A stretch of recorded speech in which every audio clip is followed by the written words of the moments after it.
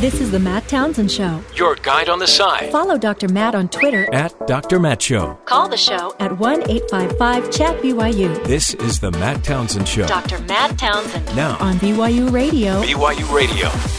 Good morning, friends. Happy Friday to you. Dr. Matt here, along with Jeff and Becca. Becca's filling in for Jeff. Jeff's filling in for Terry, and Terry's on vacation. And Dan sits in there pretending like he's Terry, and the gang's here, and Terry's gone. We're having some major identity crisis on the show Who here are today. we really?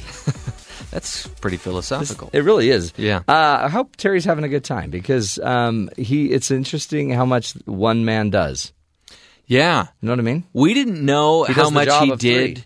We didn't realize it until everything just went off the rails yesterday. Did it go off the rails? Was I here? I don't know, but it will probably make him feel better if he's listening. Yeah, that's a good point. And, we still have 2 hours today of this show that can still go off the rails. Yeah. So exciting. Anything can happen You never know. if you believe. If you believe that we cannot achieve, then this is the day for you. Happy Friday, the day or a couple days before Easter and a couple days before spring break for me. It's exciting. This is very exciting. We've got 2 Easter egg hunts planned. Oh, really? And as long as my daughter's fever is gone, I can have a camp out with them tonight.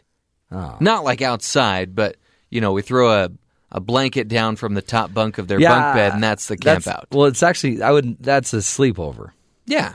not a camp out. Well, we're camping out Well, in their... we're creating a tent with their bunk bed. It seems like camping out would be, you'd have to actually be out. Out. Well, I'll be out of my bedroom. Well, out of the house, I'm saying. Oh, I see. I mean, I don't want to. Using our imagination, though, we transport ourselves outside. Oh, Yes. We put that blanket down, yeah. and all of a sudden we're outside. Oh, wow. Except it's warm and comfortable instead of cold and not.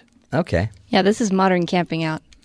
That's Thank you. It's 2018. See, somebody's You don't need sticking the up for me. outdoors. you're going to be the guy that owns the big motor home and then pretends like you're going camping. I hope to. But If I can, it's not camping in a motorhome. I mean, you're basically you're taking out a second mortgage. Yeah. And you're like Don. Don has a camper. Really? Yeah. Don's taking his camper out, I think, this weekend. But he doesn't have like a nice, huge, enormous motorhome. He just has a really awesome camper on the back of a truck. That's what I need. And But I don't have a No, truck. but it's perfect because then he can go four-wheeling and go put it wherever he wants it. You, on the other hand, are sleeping in a pseudo tent with your kids in a bedroom. This is economical camping. Yeah. Well, by the way, making a memory with your kids, that's super cool. Yeah. You know who else is celebrating Easter? I don't know, half the world? Well, that's a good point. But the Pope. Yes. The Pope. Did In you fact, see what he's doing? I saw that. That was beautiful. Talk Yeah. about it. That's a pretty neat You know, thing. I'm sure this is the Pope is pretty great. I mean, that's Pretty great. a pretty ridiculous statement to say because everybody knows that. But, this is something I'm sure he would do even if media wasn't covering it, you know? And so apparently one of the things that they do leading up to Easter is he goes into prison and he will wash the feet of inmates. Serve like Christ served. Right. And I've got a quote from what he says here. I am a sinner like you, but today I represent Jesus. God never abandons us, never tires of forgiving us. What a cool story. And if you watch the video, I mean, it's amazing. Mm-hmm. He will wash their feet. These are prisoners in a real prison. This is the real deal. Washes their feet, kisses their feet, Yeah. and then hugs them and goes to the next person. When you were raising your young children, Yeah. did you have a difficult time explaining to them what Easter was all about? Did their mind immediately Yeah. go to, oh, it's about the bunny and it's about totally. the eggs? That's why, the egg thing. And by the way, let's be very real. The bunny doesn't have much to do with Christ, no, and the egg has very little to do with the bunny. sure. So it's a mixed metaphor. It's a holiday of mixed metaphors. You've got to see. We should have an Easter chicken that lays colored eggs everywhere. Not a bunny. Bunnies don't lay eggs. Well, the Seems Cadbury obvious. bunny does. No, he lays chocolate eggs. Yeah. That's different. You've got to look up Jim Gaffigan's Easter routine because it's like, how do we want to celebrate the resurrection of Jesus? How about eggs? I don't follow your logic. All right, we'll hide them. It's so sad. Don't worry, there's a bunny. See, my parents did this really cool thing where we'd make these, and I still remember this. This was like a long time ago, but we'd make these cookies, and they were some kind of cookie where it was definitely like a no bake or something. Yeah. But you'd make them, you'd like set them up, and then you'd put them in the oven. And then I just remember that they sealed off the oven for 3 days, and we waited, and then we opened them up, and there were cookies. And so I don't know, it was just like a really cool. I still remember that. That's a cool memory. But I thought you don't bake the no-bake cookies. Right, so I don't think... Getting technical? I don't think the oven was on. I think we just had to, like, close it up and then, wait. Seal it off with a kiss. 3 days. It kind of seems like a random number. Guess what my dad did for Easter? What's that? He bought me he bought me, what were they, ducks. Really? Yeah, I had 2 ducks growing up. Hopefully they weren't rubber ducks. No, they were real ducks. Okay. And my parents were divorced. Ah. So my dad got me ducks to take home to my mother's house. Oh, not to be rude, but have you ever had a duck? Ducks are not clean. Ducks are very smelly. Cute as a duck in a ruck. To care for or to keep slaughter forever. And eat? No, to keep. Okay. And to care for. We called them, what were they? Huey, Dewey. Butch and Sundance. Oh, nice. They were darling. And I played with them every day. I'd come back after school. I'd get a bucket full of water, put my ducks in it. They'd run around. They'd make a mess. I'd clean out their cage 3 times a day. And then one day I came home from school and they were gone. They were gone. So you didn't – maybe somebody – everything was gone. Maybe you had some foie gras or something. Yeah, no, maybe – no. We left everything in the duck. And then my mom said that they moved on. They moved to another place. And then she took me to a wedding reception, and when I was about 3 years later, and she says, "You remember your ducks?" And I'm like, "Yeah." And she's like, "They're probably right there in that pond over there." And I'm like, "No way." I thought you were going to say, "You see that ice sculpture right there? Yeah, they turned into ice." No. So a little thing you can do if you want to just create an incredible memory for your kids is buy them ducks and then take them away from them. We just went from the Pope washing feet to ducks. Yeah. Swimming in a pond at a wedding reception. That's their new thing. And in fact, I bet they're still there. I don't know how long ducks live, but... Not that long. Probably not that long. Any other news? Are you going to be celebrating this weekend by going to see the new Steven Spielberg film? No, you just told me about it today. Ready Player One. It's based on a book, and the book is famous for just jam-packing so many pop culture references into it. Really? So the film is going to be that way too. And if you even just by watching the trailer, you see a ton of references, some of which are from Steven Spielberg films. So I wanted to give you some of the references to look out for this weekend when you go see it. Ooh. In St. George. Okay, let's do it. Okay? So you're going to want to look out for the DeLorean from Back to the Future, which is the Steven Spielberg connection because he produced that movie. And that's actually in the trailer, too. You can see that. The Grady Sisters. What do you think of when I say the Grady Sisters? No idea. The 2 creepy twins from the movie The Shining. Ooh, really? Yeah. Apparently they're an obstacle in the film. So the film is about... It's this contest to see who can find this Easter egg, and whoever finds it wins like $500 billion and control of this company or video game or something like that. Wow. You want to look out for Marvin the Martian. Why? Well, it's always good to look out for him. Okay. Batman and Harley Quinn. These are all in one movie. Yeah, and there are going to be dozens and dozens more. The Iron Giant. Do you know The Iron Giant? It's a 2D animated movie. No. I love that movie. There you go. Brad Bird, who did The Incredibles. Yeah, no. Okay. R2-D2. It's a good one. I know that one. What was that? I think a bird flew in here. King Kong. Wow. Yeah. So, okay. So Spielberg, this is a big Spielberg movie. Yes, and look for Chucky. Oh, no way. And I'm pretty sure I saw Freddy Krueger in the trailer, too. So it's just going to be jam-packed. It's going to be pop culture overload. The Infinity War of Spielberg. That is a great way to look at it. Exactly. What's the Infinity War? Oh, boy. Ooh. It's the movie that's it's coming out with like every Marvel character that's ever been introduced in a movie. Usually, I think we really do have a new Terry. Usually, we totally do. Usually, I have Terry explaining this to me. Yeah. But now today, it's Becca explaining it to you, and you're explaining it to me. So there you go. Over the weekend, you've got eggs and Easter eggs to look forward to. Or you could Easter just eggs in film. turn everything off and just spend time with your family outdoors. I think I'll just go camping indoors. Thank you very much. Yep. Knew you would. Hey, guess what? We're going to be talking about next. We're going to be talking about professionalizing leadership. Should leadership be like a professional, position, like not just part of what you do in your job, your occupation, but actually you're hired as a leader. You are the leader. You're trained, you're educated, you're informed, you're just like a doctor, but you're the leader. We'll be talking about it up next.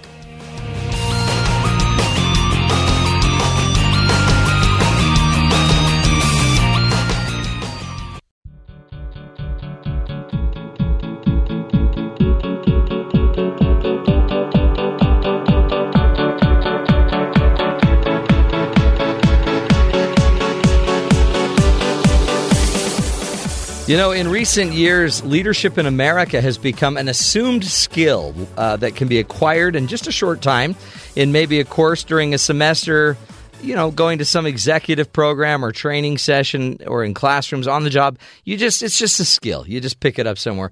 But our next guest, Barbara Kellerman, is the author of the book Professionalizing Leadership.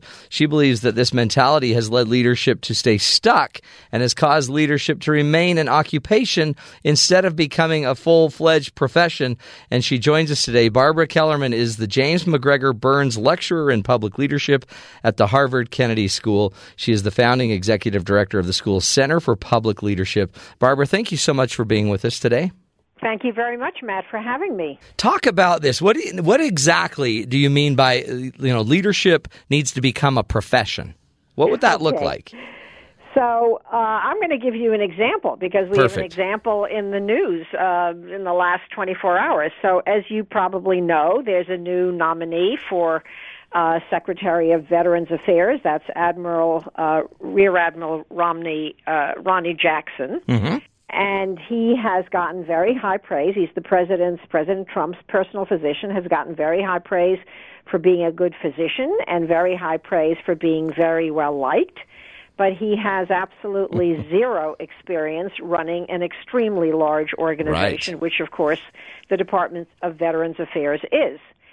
So my question is, why do we assume that somebody who takes an important leadership role can simply slide into that role without any expertise or any experience whatsoever when there is, in fact, no profession of which we would assume the same, and indeed there's no vocation of which we would So assume true.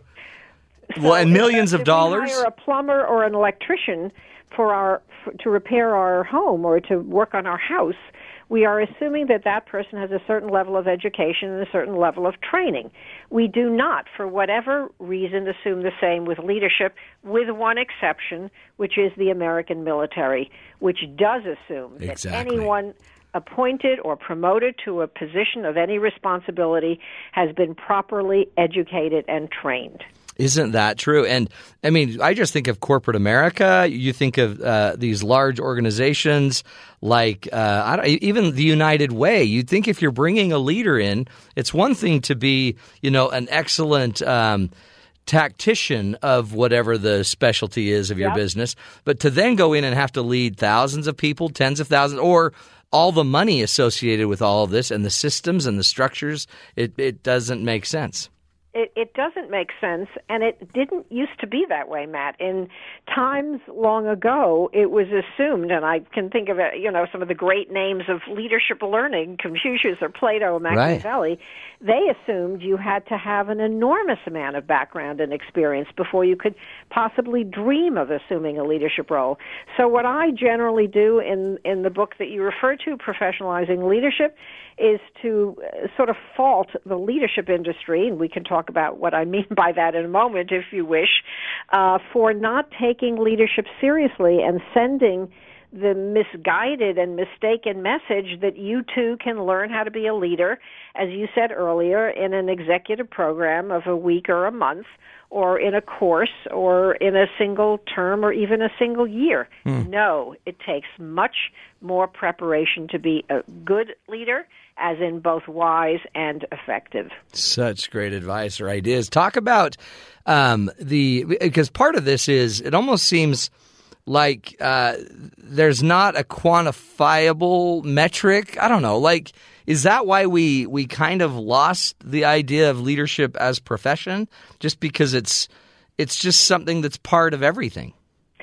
I think that's a really good point, Matt. The metric of good leadership is very hard to pin down. However, that did not used to stop us from assuming that somebody who took a leadership role had to have some background and some expertise.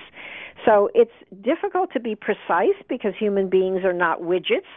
But most of us know a good leader when we see one. We know when someone's being ethical. We know when someone's being effective. And conversely, we tend to be able to judge when somebody's ineffective and unethical.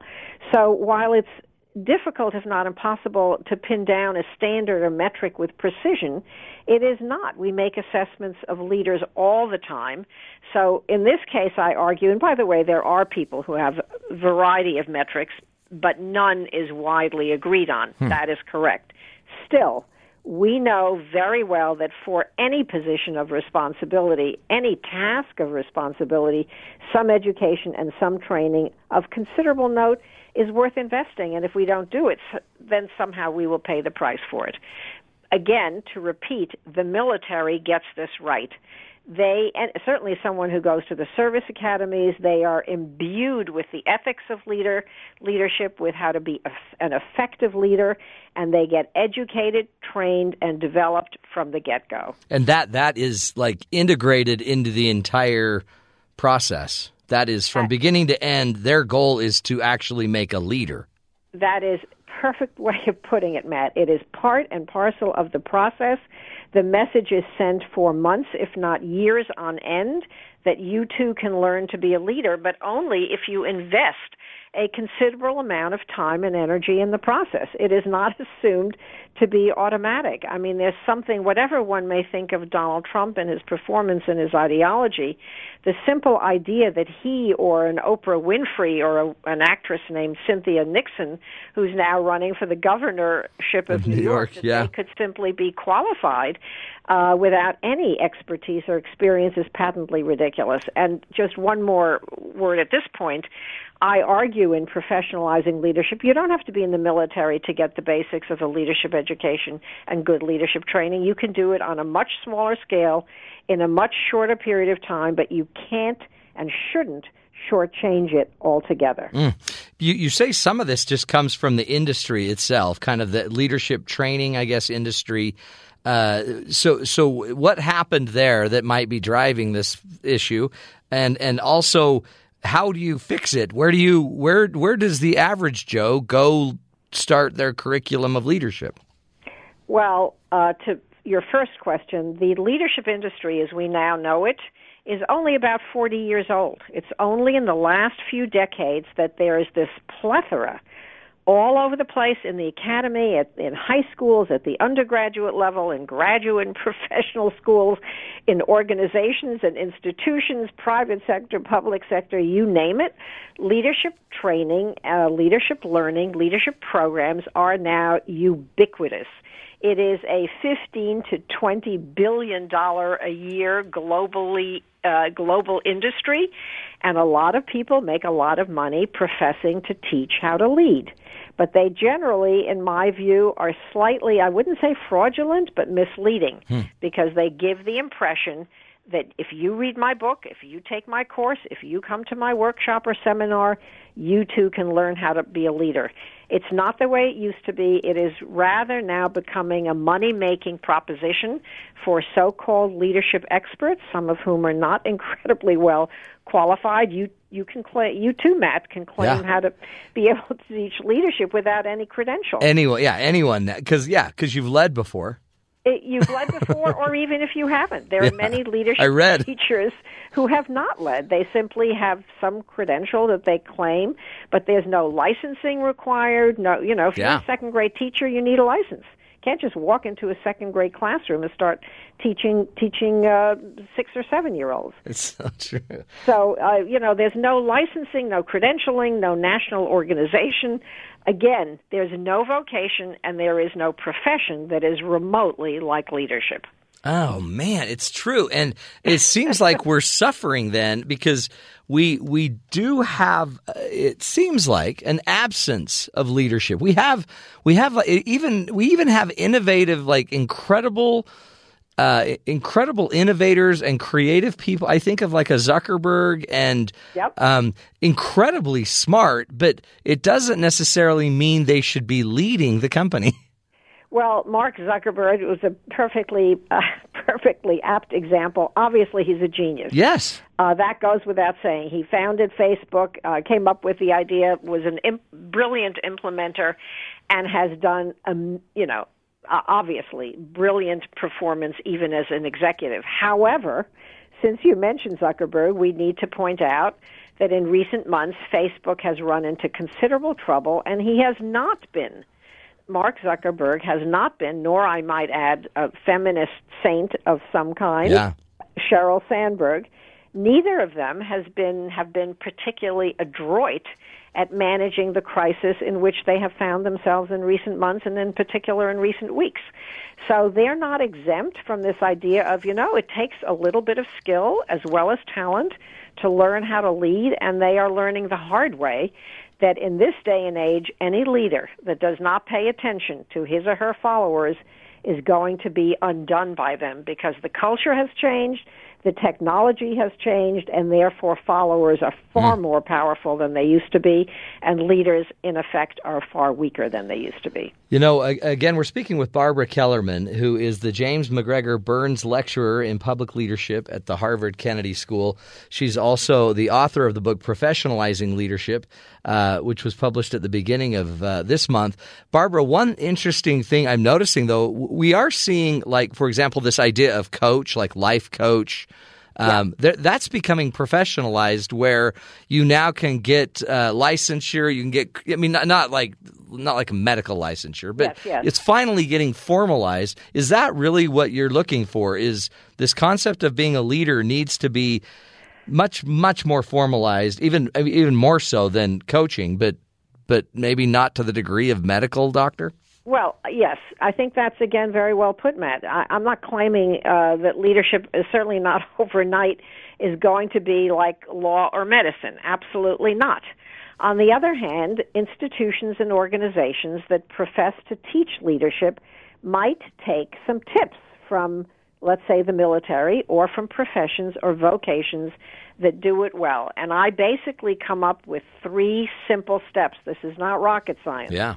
Step 1. Education. You can't learn how to lead without having some sense of what leadership is all about. You wouldn't learn how to be a surgeon without studying anatomy. Right. Similarly, spend some time learning about leadership. Second step, training. Once you have some of the basics, you understand what leadership and followership and power and authority and influence are, get some training. That training can be experiential. That training can be in skill development. So step 2 is training, and step 3 is development. In other words, education, training, and development. What do I mean by development? I draw a parallel, for example, to adult development more generally. Learning to lead is a lifelong process. It's not something you pick up, as I've said, in a term or a weekend. So understand about yourself, understand about those who are around you, that leadership is a system. There are leaders, there are followers or others, and there is the context within which leaders and followers are embedded. It takes quite a while to learn all that. So get some education, even if it's very modest. Get some training, even if it's modest, and understand that development, that is lifelong learning, just as if you're a physician, you need to get continuing education. You can't assume that medical degree is going to stand you in good stead lifelong. So understand that learning to lead is also a lifelong process, just as developing into a full-fledged, wise, mature, and competent adult is similarly something you do not just in your 20s and 30s, but equally in your 40s, 50s, 60s, and beyond. Right. So how would you practically see this rolled out? If I work for Hewlett-Packard, would I work my way up, and when I reach a certain level of management, I would then be placed into their leadership kind of program? Or would I be going and actually certifying and getting my MBA and with a minor in leadership? Yeah, I'm not even, look, every institution and organization would do it differently. I think business schools almost every business school teaches leadership/management in one form or another. Yes, I think they should be far more rigorous. They should have they should have just the way a medical school or a school, again, to be a plumber or a hairdresser or a truck driver. You begin by learning some of the basics. It is sequential. Again, this is not rocket science, but you establish a curriculum that begins with education, goes on to training, and continues on to development. That can be done within Hewlett-Packard. It can be done within the Harvard Kennedy School. It can be done at Brigham Young. Human resources people have access to lots of leadership programs. Colleges and universities are forever running leadership programs, but they are not inclusive enough, they are not demanding enough, and they are not rigorous enough. So put in some education, that's required, some education, even if it's only a course or two or a weekend or two, some education, and we can, one can discuss what that education should consist of, then some training, and then some connection to leadership learning lifelong. And yes, if you have passed certain steps, why not give a license or a certificate of some kind, even if it's only within the institution? But that certificate has to be demonstrable evidence of quality and of learning that has taken place.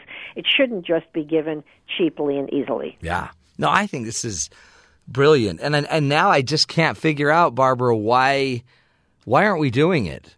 I mean, it's like it's a no-brainer, and it's, in a way, we take communication classes to be supposedly better communicators, but why are we not? Why is this not so much more attractive to the organizations? Matt, because leadership teachers, as you said, they can be in universities or they can be coaches and consultants, have in general gotten away with murder. And leadership learners, that is, whether they're young students or whether they're people within an organization eager to get ahead, they're buying what we're selling. And we are not selling wares that are very well made. It's as if we're selling a product, but I argue the product, by and large, that we sell is shoddy. Once again, you only have to compare leadership learning generally in the private, not-for-profit, higher education sectors, compare these with leadership education in the military, and you can easily see how it is done poorly and how it is done well. Again, this is not rocket science. You don't have to be rich. You don't have to be institutionally or organizationally rich. You just have to think through what does it take to learn any task that is of any consequence. And again, I start with the vocations, not just with the professions. And we have to demand it, it seems like, as people. Like, we have to demand more from our leaders and not just allow people to stay in positions because they invented the thing. I couldn't agree more, Matt. That's a long conversation. I would say that we are demanding it. Our trust in leaders is as low as it has ever been, whether these are leaders in business, leaders in government, leaders in the media, indeed leaders in higher education and leaders in religion. We are less trusting. We are less respectful of people in positions of authority. We are sending messages that the leaders we have are not good enough, particularly in liberal democracies. Unless liberal democracies learn how to get their act together more effectively than we've been doing in the last 10, 20, 30 years, for various reasons, including, as I said, changing cultures and changing technologies, leadership in a country such as the United States, or for that matter, Great Britain and France and Germany, leading in a liberal democracy will prove increasingly difficult. By the way, this applies in the private sector every bit as much as in the public and not-for-profit sectors. This is not simply limited to leaders in government. CEOs are having a harder time leading. Their tenures are shorter, etc., across the board. You can talk university presidents.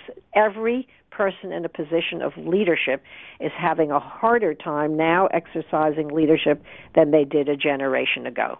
So true. So true. Barbara Kellerman, thank you so much for this this great and even energizing for me now. Man, I'm looking at it. I'm going to be pushing on leaders more than ever before. Professionalizing Leadership is the name of the book. Barbara Kellerman, again, a leader in the field of leadership as the James MacGregor Burns Lecturer in Public Leadership at Harvard Kennedy School. And all of us, folks, we got to be more real about this. These are your institutions. This is your money, right? This is your government. This is your non-for-profit. This is your church. We've got to make sure that we have the leadership leading the world that we need there. We'll continue the journey, doing what we can on the show here to help all of us be the good in the world.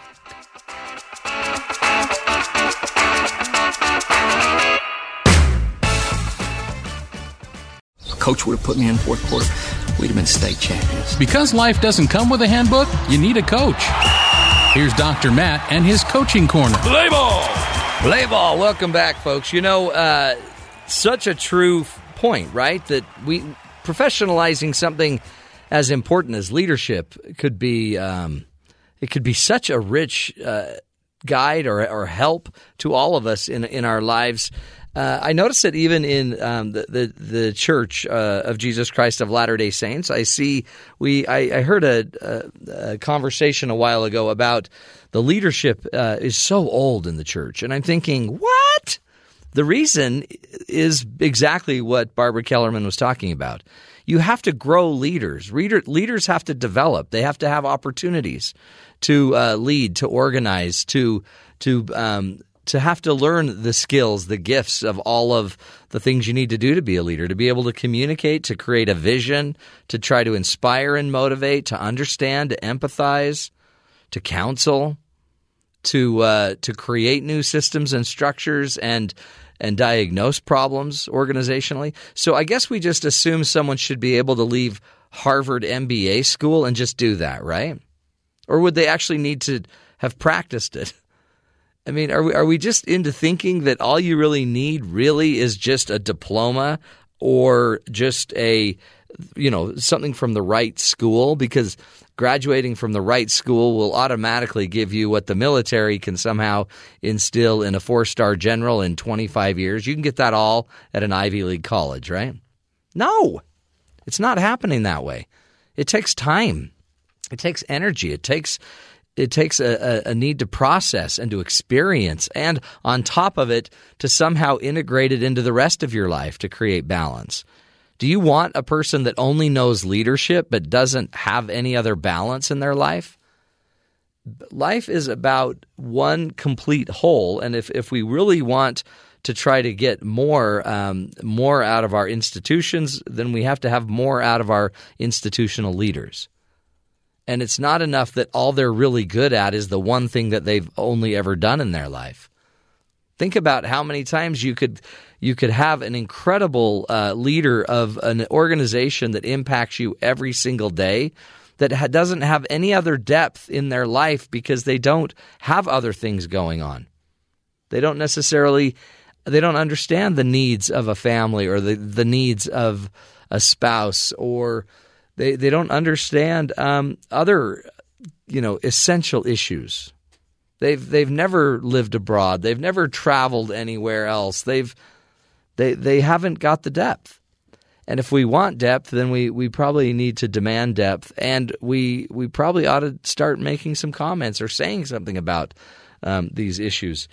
Professionalizing leadership. How great would that be to know that the CEO of the organization that runs your bank, for example, not only had an MBA, but also had 2 years of residency, let's call it, learning leadership in through 3 or 4 different educational and training programs, along with a regular annual 30, 40-hour developmental program.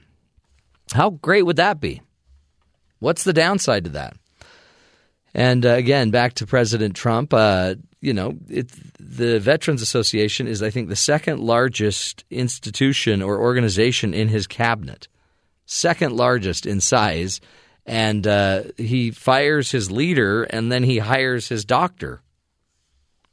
I mean, I'm not trying to be down on President Trump. I'm saying just because you have a great doctor doesn't mean that they'll be a leader, even if they are a rear admiral, right? Doesn't mean that they have what it takes necessarily to run the second largest organization. And I mean, I see it all the time where they take the best sales leader in an organization and they make him the sales manager, and it doesn't always work, let alone making him the chief global sales officer in the C-suite. Does he have any other idea of organizing the systems and the structures that need to be there to make something like that actually happen? It doesn't always work. So just think about it. Think about how leadership's impacting you, and think about how you push on your leaders a little bit more. Also, another thing I do is make sure your kids are learning leadership by just talking about it more, sharing it more, and making it a part of their curriculum when they go to the university and high school. Anyway, doing what we can to give you the tools you need. Just a little coach's advice. You don't have to take it. It's just my idea. Hey, we'll come back, continue the journey. We'll be talking about counseling children on finding a career straight ahead.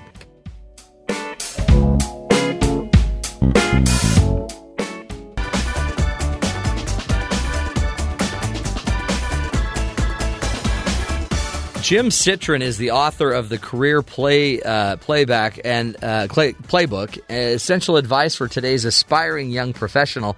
He's also a senior partner and member of the board at Spencer Stewart, where he leads the firm's CEO practice. And a few months ago, we had him on the show to talk to him about how to talk to your kids about the realities of finding a career in today's day and age. I began the interview pointing out that kids don't always listen to their parents' advice. So what is a parent to do when they want to help their children with career decisions? I've got 25-year-old, 23-year-old, and 20-year-old kids. Yeah, there you go. And so I get it. But let me give a little context, because you're absolutely right in the setup. It's hard to advise young people, particularly if they're your kids, on how to pursue a career, how to get a job, how to think about it. But the broader topic is, even though the economy at this moment is pretty good, it's very hard getting a job, getting a good job, how to think about a career when you're coming out of, whether it's BYU or any university or in your 20s. Getting that first step is really difficult. And it's shifted, hasn't it? Because it's not the same kind of work market or workplace that it was 20 years ago. I think everybody knows that instinctively at this stage. But the statistics absolutely underscore that. When you or I were starting out in a career, or people in their 40s or their 50s or in their 60s, the average number of companies or organizations that you could be expected to work for over your career was 3 to 4. Today, someone coming out of college or university can expect to work for 10 to 20 different organizations. Oh, my heavens. Yeah. So the actual act of managing a career is a skill in and of itself that will help determine how successful someone's going to be. And then the there's a good news and bad news to that. The good news is that there are genuinely more opportunities out there, more early-stage companies powered by technology that can do more with less, and that's exciting. And young people today are very drawn to the freedom and the change-the-world possibility of early-stage companies. That might change as the economy gets in a more challenged state. Right. But on the other side, companies don't have the resources to invest as much in entry-level programs, graduates, training programs, rotational programs that for many years in many industries created the foundation for successful careers. That just doesn't exist anymore. So it makes that first step extraordinarily difficult. How do you break in? How do you get that first shot? And so this book that I wrote, The Career Playbook, has been a real effort over 2 years to distill tons of research and everything that I've done professionally, which is executive recruiting at the CEO level for the last 20-plus years, and applying that to people in their 20s. Oh, wow. Here we go then. Yeah. Unleash the Kraken, Jim. I really want to figure out, so what do we teach them? What do they need to know? Because that is so amazing to me. 10 to 20 companies. Do you remember, it used to be the day, if you could just get on with IBM, yes, you were set. Or a good bank. Or a good Procter bank, Gamble, that's right. Or a major not-for-profit organization, and that just doesn't really exist anymore. And so here's the way I think about it, and here's the advice that, and we can have a special part of this conversation on if your listeners are parents, how literally to broach the topic with your kids so that they listen enough. But the book actually is written in a way that speaks in the language of young people in their 20s. And I had a lot of help with that. Again, my own kids and many of their friends. I'm on the board of Wesleyan University in Connecticut. Oh, great. And I lead a lot of career planning efforts there. I was on the board of my own alma mater, Vassar College, for 12 years and led a lot of career stuff there. And then plus we did a massive amount of research over a year period where I surveyed a team and I at Spencer Stewart, my executive recruiting firm that I'm a partner of. We surveyed over 2,500 people in their 20s on a whole battery of different questions and things about how young people think about their careers, how they weigh off trade-offs, how they actually have gotten jobs, if they've gotten jobs, how they think about the trade-offs between money and lifestyle, a lot of very sensitive questions. But then, Matt, I mirrored all of that research with a lot of the clients that I work with. I've placed CEOs of Intel and Cisco and Yahoo and lots of very high-profile companies and have wonderful access to business leaders across not only the United States but around the world. And I was able to do 100 interviews with CEOs and chief HR officers to try and ask them similar questions about what advice they have. Right, because it has to match. People. It has to match, right? The youth, the 20-year-old has to have their need met and understanding met with the executive that's going to be doing the hiring. If those don't match, this isn't going anywhere.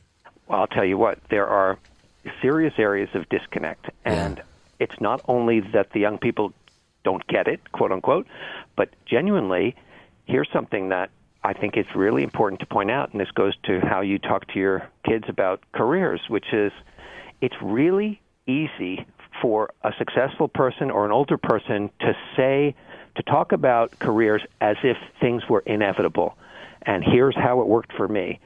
That doesn't really help a young person who's looking forward. The point is that careers make sense only in retrospect. They don't make any sense in where you are today looking forward. And all that does, in fact, the more successful you are, the more successful a parent is, or an uncle or an aunt, or a friend, the more anxious it makes someone hearing their story, because they're thinking, their little internal conversation is going, well, it was easy for you, but that's you. Right. And particularly on issues like money.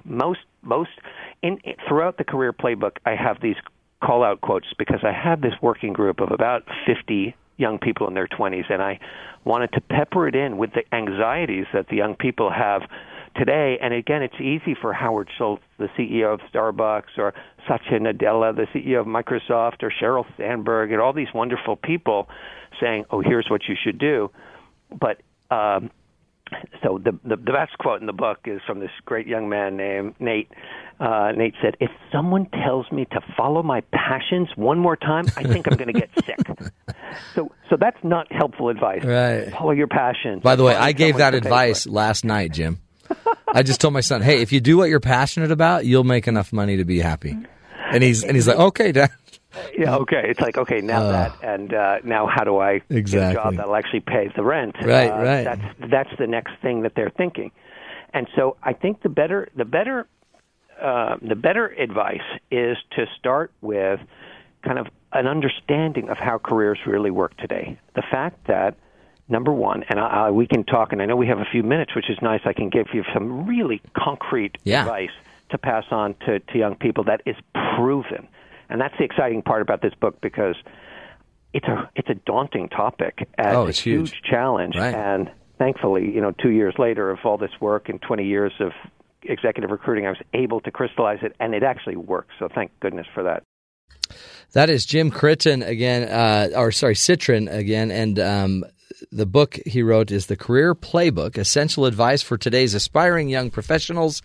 There really are. There's so many things we got to teach our kids. On top of it all, give them the skills, the tools they need, hopefully that they can go out and get a job, and meanwhile remembering the entire time that it's their life, not yours.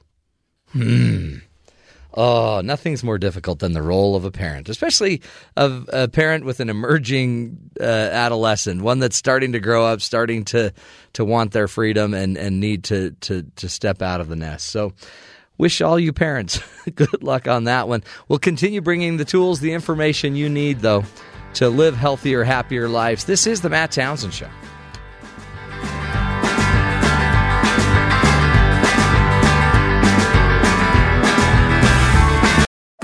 This is the Matt Townsend Show. Your guide on the side. Follow Dr. Matt on Twitter At Dr. Matt Show. Call the show at 1-855-CHAT-BYU. This is The Matt Townsend Show. Dr. Matt Townsend. Now On BYU Radio. BYU Radio. Good morning, everybody. Welcome to the program. Dr. Matt here, along with Jeff and Becca. Jeff filling in for Terry, Becca filling in for Jeff, Dan filling in for everybody else, and today's Friday, and this is my last hour of the week. And your last hour of a couple of weeks, because you're gone. I'm going to go to spring break. Nothing more fun than going to spring break with all those college kids in Miami, Florida. It sounds kind of creepy when you put it that way. I'm just going to spring break with my family, my kids. Wait, Florida? I thought you were going to St. George. I am, but I thought that's a funny idea to think of me going to Florida to go hang out with all the spring break kids. I could see you strolling down the street to the tune of the Saturday Night Fever theme. Really? Sure. That's how you see me? That's not how I like to see you, but that's for some reason that's the image in my mind right now. So we might want to move on. Yeah, let's move on. Hey, so much to cover today, so much to talk about. But we've made an intentional effort to focus on life lessons. Right, instead of politics. And it's crazy. It was a good exercise for us because it's a reminder of how politics-heavy news media is. Oh, yeah. And honestly, there's a lot of stories out there we never get to because we're so caught up in talking about the media. Well, I think Terry is the biggest culprit. Well, yeah. Because Terry loves talking about politics. We can throw him under the bus he's because he's not here. And I'm pretty sure he's probably at Legoland today, so he's definitely not listening. He's probably got his headphones in while waiting in line. So true. So true. So today we're going to talk about cheetahs, lottos, and guns. Didn't Dorothy say something? Cheetos, lottos, and guns. Oh, my. Cheetos, lottos, and guns. Yeah. So let's get to those headlines. First to the lotto. What's the big deal? I mean, I know Jeff follows the lotto a lot. Well, typically when you have a lotto winner, they win some obscene amount of money, and half of it's taken away well, I shouldn't say taken away, half of it you give to the U.S. government, right? And it's like $30 million. But think of it this way. How would you feel if you won basically $3,000 per month for the rest of your life? Well, that would be great. I don't believe we should do the lotto. I don't like lottos because I just think a lot of people waste their money. Well, what would I tell you? What would I tell you? This wasn't somebody that's been playing the lotto her whole life. It's somebody that on her first try won 1,000 Canadian dollars per month for the rest of her life. And she's a younger woman. She's 18. She was doing it for her 18th birthday. Oh, wow. And what a way to celebrate. And, right? and she wins, and now she's basically got an income. Yeah, that is, forever. For some people, that is how much money they make a year working 40 hours a week. That's it. That's crazy. That's a great start to life, I guess. I mean, how many people at 18 say, because I had my 18th birthday wish. And that was? Never happened. It was meeting Farrah Fawcett. Oh, yeah, Never that happened. can't happen. It's I guess it not could too happen. late. Could happen after this life. I think it might be too late. Well, on this earth, it's too late. I'll meet her in the afterlife. Yeah. And, well, just go rewatch an late. episode of Charlie's Angels. Well, I don't know if you know this, but do you know what Charlie's last name is? Brown? No. Fawcett? No. Townsend. No. Charlie Are you Townsend. serious? Yeah. Well, now you ruined it for me. That was like the big reveal for the series. Charlie now Townsend. I don't have to watch it. No, that was it. So I always thought of Farrah more as one of my angels. Okay. Now, I'm hoping she'll do the responsible thing. She's only 18, so hopefully she will put it aside for maybe college. Oh, you're back to the lotto? Oh, we've moved on. I was still thinking of Farrah. Okay. I was trying to get you away from Farrah. That was good. But what will she do the right? Just invest her money, get to college, get a degree, get a career. That's what you would hope. Yeah. If you only ever have like one lotto ticket and the first time you win all this money, how hard would it be not to play again? Oh, why wouldn't you? Yeah.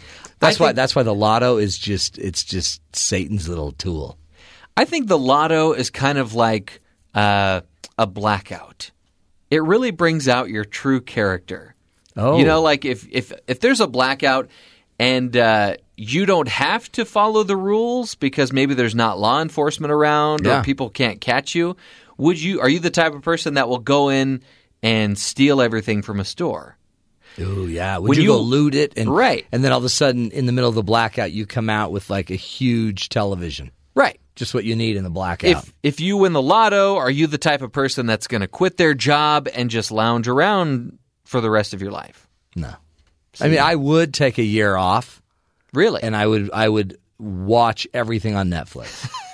You don't have to win the lotto to watch everything on Netflix. No, just to get it out of my system. Okay. And then I would get to work. The problem is they're constantly adding new content. Don't say that. It's too overwhelming. We talked really about is. this. There is so much to watch that you end up watching less. Yeah. And then you feel bad that you're missing out. Yeah, that's a good point. It's a really good point. But at least I know what my kids look like. Yeah. For now. When they get older, you may get other hobbies.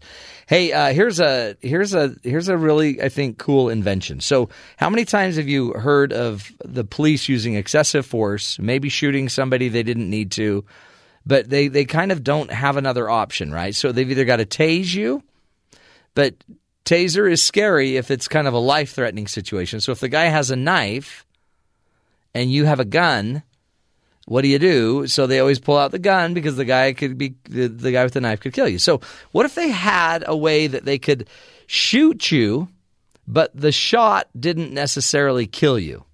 I think that would be ideal. And what if it wasn't? What if you could still use your same gun, so you don't have to change into a third weapon? So police already have.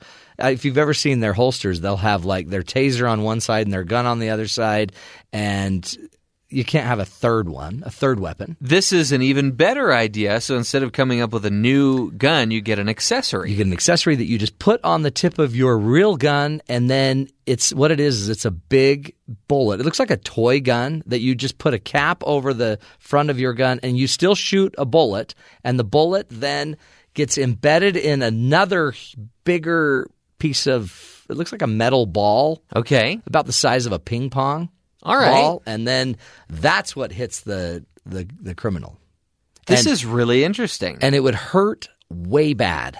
And it would intimidate. If you knew you might rather have a bullet than honestly just break a rib with a... I would do what you told me to do if you were threatening me with an airsoft gun. Yeah. And the cool thing is once you've discharged the first, the bullet that's, I don't know what they're calling it, but the fake bullet, the one that's the ping pong. They just the kinder, call it gentler the ping pong. bullet, the ping pong bullet, then your gun is then ready to use as a real weapon again. So you immediately now have the backup of the real gun. Plus, on those family campouts, you just aim it in the air and play a game of catch. No, you don't do it. But it seems like we have been missing. We've been missing something to do in between.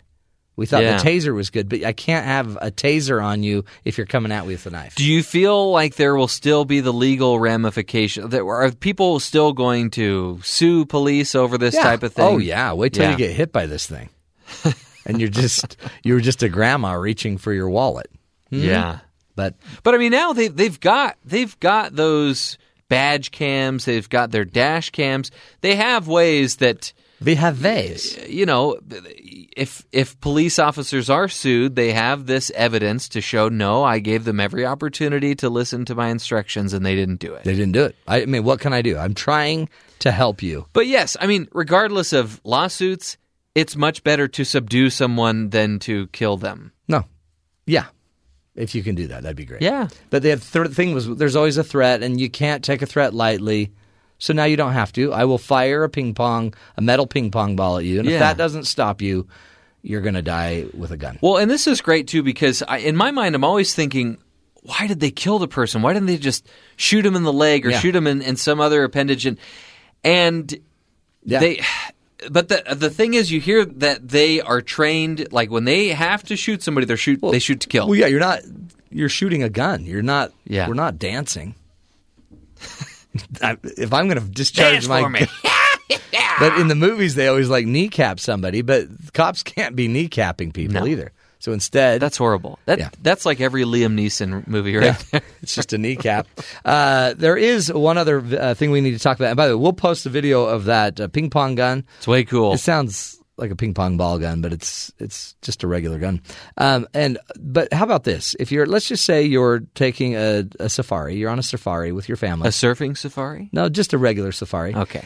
And you park your car to watch maybe a family of cheetahs. I wouldn't park.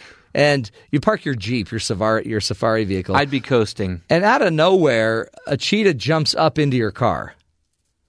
So what do you do when you've got a cheetah in your car, gnawing on the back seat, and you can see it in the rearview mirror in your car? What do you do? I'm guessing you don't pull out your bag of Cheetos and start munching on them. No, I'd throw the bag out. I would, in the video that we watched, there were 3 points. I think one of them was don't move. This guy did not move. He was just kind of looking out of the corner of his eye. I can't Stay remember. quiet. Stay quiet. Always stay quiet when you have a cheetah in your car. Great advice. Don't make eye contact. I wouldn't make eye contact even if there was a safety barrier between us. Yeah. And in fact, what's funny is Dan said these are the same 3 rules that his mom gave him for dating. Don't move, stay quiet, and don't make eye contact. And it's kind of weird. 5 times out of 10, those are pretty good odds. It'll work. It'll work. But you can't, how do you shoo? You can't shoo a cheetah out of your car. Get away. Did you say he was with his family? Like, did he have kids in the backseat? All we see is him. Oh, okay. It didn't look like a giant. It didn't look like maybe it was one of the parents. It looked maybe like it was a younger cheetah. I don't know. I didn't age the cheetah. Yeah. But the cheetah's family. Yeah. Yeah. But I think, I don't know that cheetahs are enormous. They're just really lanky.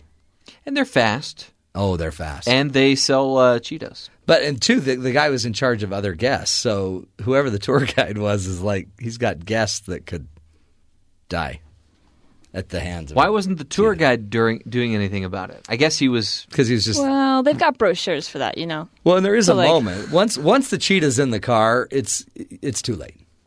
You know what I mean? It's kind of like once the Cheetos bag is in your hand and opened, it's too late. Too late. Someone's going to die. And plus, you'll finish the entire bag. That's how it works, folks. That's how it works. You know, life ain't easy. Hey, up next, we're going to be talking about the power of your identity, tools, information, ideas to improve how you see yourself. This is the Matt Townsend Show.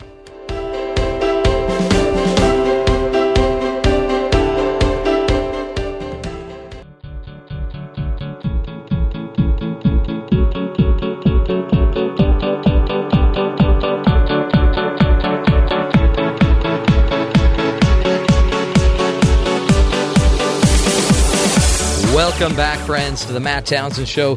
We are on the phone with Rock Thomas. Rock is a certified NLP practitioner, self-made millionaire, best-selling author, and author of the book, The Power of Your Identity. Today he's talking to us about the power of how you can actually move your identity and recreate this sense of who you are. And we're honored to have you back. Rock, thank you again for being with us. Yeah, no, my pleasure. And, I'm passionate about the topic because there's a lot of people that are in pain because the love that they sought from people that labeled them poorly is causing them a lot of pain. I had a recent video that came out that went viral. It was seen by 65 million people, and I had over 10,000 personal messages that came in. And, wow. And there's really power toward being able to change your identity, Matt. Talk about how you do this. How were you personally able to make your discovery? What happened with you? And what are some ideas of ways that we can rework our identity? Yeah, so that's the reason I wrote the book. Is my 5-step process is in there. But very briefly, what I discovered was that I wanted my father to be proud of me, and he was a workaholic. So what I did was I just tried working hard all the time to make him proud, and it was never good enough. Whatever I did, it was never good enough, and it created a massive amount of pain in me. And then one day when he got cancer and passed away, that sort of moved in the background, and a new mentor came into my life, which was the first millionaire I ever met. And he looked at me from a different perspective. He saw me, and I think people need to be seen. And when you're seen and acknowledged for what somebody truly sees you as you can be, then you can grow into it. And he said, you don't have to be that pizza-faced, skinny little kid. You could be something you want to be. Who do you want to be? And I thought, I love Clint Eastwood. I want to be like him. I was like, okay, well, what does he stand for? And I go, this is a ruggedly handsome guy. He goes, ruggedly handsome? Your face lights up when you say that, Rock. And he goes, every time you think of pizza face, I want you to change it to ruggedly handsome and then say it 1,000 times. And I said, really? And I did that, and I started to shift how I felt. My confidence went up, and then I started to have success in work. And I went from a struggling real estate agent to saying, I'm the best real estate agent in my area. And then sure enough, I sold 100 homes a year and then bought the company I was working for. And I've used that to transform any negative belief into a positive, empowering belief for the rest of my life. And you just, is it as simple as, I guess all we have to do is get our mind to believe it? Yeah, I mean, there's some layers to go through. It's not like you can just sit there and say, I'm a billionaire, and all of a sudden you're going to be a billionaire because you're not comfortable with it. If you're a golfer, you play really well in the front nine, you usually blow up in the back or vice versa because you have an identity of what you should shoot or how you should play, what we call a comfort zone. So you have to graduate through it, but it is possible. That's the most important thing, and you've got to be in an environment that is supportive, encouraging, and challenging to get you to grow to the next level of what you can be. That's, I guess part of it, too, is, and what's a little scary, I think, about identity is, and your dad was just trying to probably do the best he could do and didn't know any other way to do it but just work hard, son. Or we don't always know what we're doing to our kids as we're doing it to them. But some people also grow up in a situation where they don't have a healthier version or an identity. They didn't have an icon or a mentor that could come in like you had. How do we know where to hang that star or where to hang our goal? That's a great question. Today, there are no excuses. You can blame your parents, which, is true, but there's no excuses going forward because you can Google anything you want, Google success principles, You can model people that you never even meet by reading their books or by following on, radio, podcasts, what have you. There's no more excuses. You can transform yourself. But the problem, Matt, is that environment is stronger than willpower. So, you can take the guy out of the Bronx, but the Bronx stays within the person until that new environment is sufficiently supportive. And that's the biggest work that I have today, is to create environments and ecosystems that help people change. Think of somebody who loses 100 pounds or 50 pounds. They're still fat in their mind for years sometimes. A woman that's raped, she still identifies with that decades later, even though the event is over. So there's some work that has to be done, but what I would think that people should realize is get yourself into an environment around a professional, to the information, and start the transformation by first changing the words that follow I am. If you say I am broke, change it to I am attracting better and better opportunities to me every day. And say it and start to believe it. And then I guess and train yourself up in it. So we talked a lot, or over the years we heard a lot about The Secret, where you could kind of project this identity you want out to the universe, and then the universe would help you fulfill it. But you made a point earlier that you also have to. You have to do that, but you also have to be working towards it and creating the environment, like you're saying, and creating the systems and getting people around you that elevate you and help you lift your game. It's more than just the thought. Yeah, totally. So we are energy and we are frequency and vibrations. So you're not going to be comfortable at a frequency or vibration that you haven't been visiting for a while. So you got to get used to it. It's one of the reasons that athletes will often get close to winning the Super Bowl, or they get close to winning a trophy or something, and all of a sudden they go, they couldn't handle the pressure. Because they get there, and the old identity of saying, you've never beaten this player, you've never hung on at this point of the game, starts to call their name. So once they start to flirt with it a few times, then they get ready to handle it. The same thing happens with the level of passion in your life, the level of money, the level of comfort with other people. So you want to start to move into the environment. You want to start to visualize it, like you said, to visualize the identity going forward, and surround yourself with people that can affirm it. The number one job of a coach or an athlete is not to tell them what to do, but to tell them how great they are. Because that, I guess, that facilitates the hope to keep going? It reaffirms the identity. So imagine Roger Federer is practicing, he hits a shot. The coach doesn't go, you could have done better. He goes, that was awesome, Roger. Well done. Fantastic. I love the way you're moving. You know what, Roger? Why don't you just try it with dropping your hand just an inch more? Let's see what happens then. The same thing with Marilyn Monroe. She used to hide in her room. And you know what her team had to do? They had to come out to her and go, Marilyn, you're the best. You're awesome. Everybody's waiting for you. They love you. It's to reaffirm constantly. You get internally and you have crew around you doing it. And when that happens, your confidence goes up. You get the results, and when you get the results, you go, oh, yeah, I am a badass. Oh, yeah, I am great. And then you start to act that way. I know it's kind of weird, but if your environment doesn't support you, few people can push through that and claim their new identity. It takes grit to do that, and many won't make it through. So good. Interesting, isn't it, how really susceptible we really are to what's around us, to the people around us, and how important that makes the role of us as leaders and parents to be careful what we're projecting on others. As we wrap this up, I wanted to get your idea, Rock. What's the one thing, if there's one thing I could do today that would immediately help me, go to the next level? And is it just to ask myself the I am question, or what is one thing that every listener out there today could just do, the first step that would start to create that change? So I'll do a quick exercise. It's kind of fun. Write down 5 to 10 words that are negative words you say to yourself, like you're stupid, you're a dope, you're a bad learner, you're terrible with money.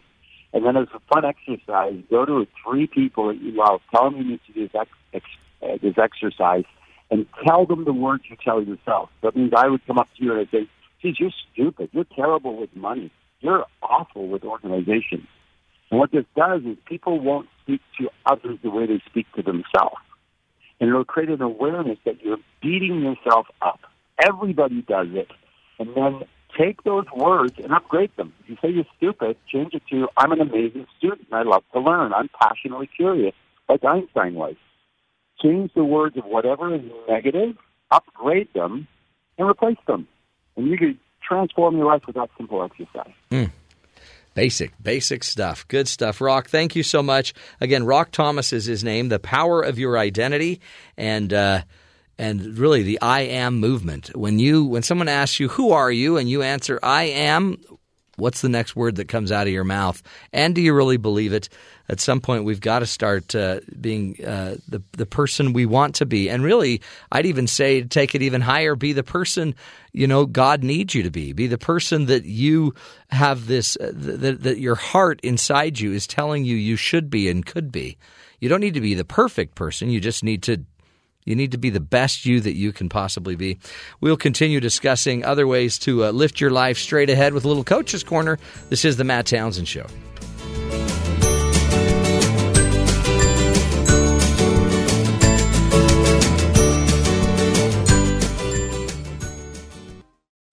It's my house. Come on. Because life doesn't come with a handbook, you need a coach. Here's Dr. Matt and his Coaching Corner. Welcome back, friends. As I do coaching with people day in, day out, it's really powerful, I think, to see what others are going through and to see this battle that we have with self-esteem and self-worth. There are a lot of other ideas out in the world about how you build your self-worth. And in fact, in today's day and age, we hear a lot also about authenticity, that you have to be your authentic self. You must be true to yourself. And I think that's a great idea. I really do. In fact, I also, however, think it's not complete. Because just as we just learned from Rock Thomas, your identity of who you are is not complete. Remember, your identity could have easily just simply have come from the fact that your mother or father told you that, oh, you are so beautiful. So then your identity becomes your look. Or your identity may have come from the fact that you work so hard. So hard work becomes an essential part of your identity. But one of the things I have found is if your identity is not tied to a higher truth or a higher purpose or a higher order, then you're just going to serve the whim of whatever your mind has made you out to be. If your identity is about your looks, then you're going to be rocking this world easily till you're 45. Then when your looks start to slide as gravity pulls all of your looks toward your feet, the reality is you've probably lost a bit of who you are. And what you will then have to probably come to is this realization that you are not your looks. If your identity is about how much money you make, it's a great identity because, you got to make money. You got to have a career that makes you a lot of money. But eventually you're going to find out that money can't buy everything as you're on your third marriage.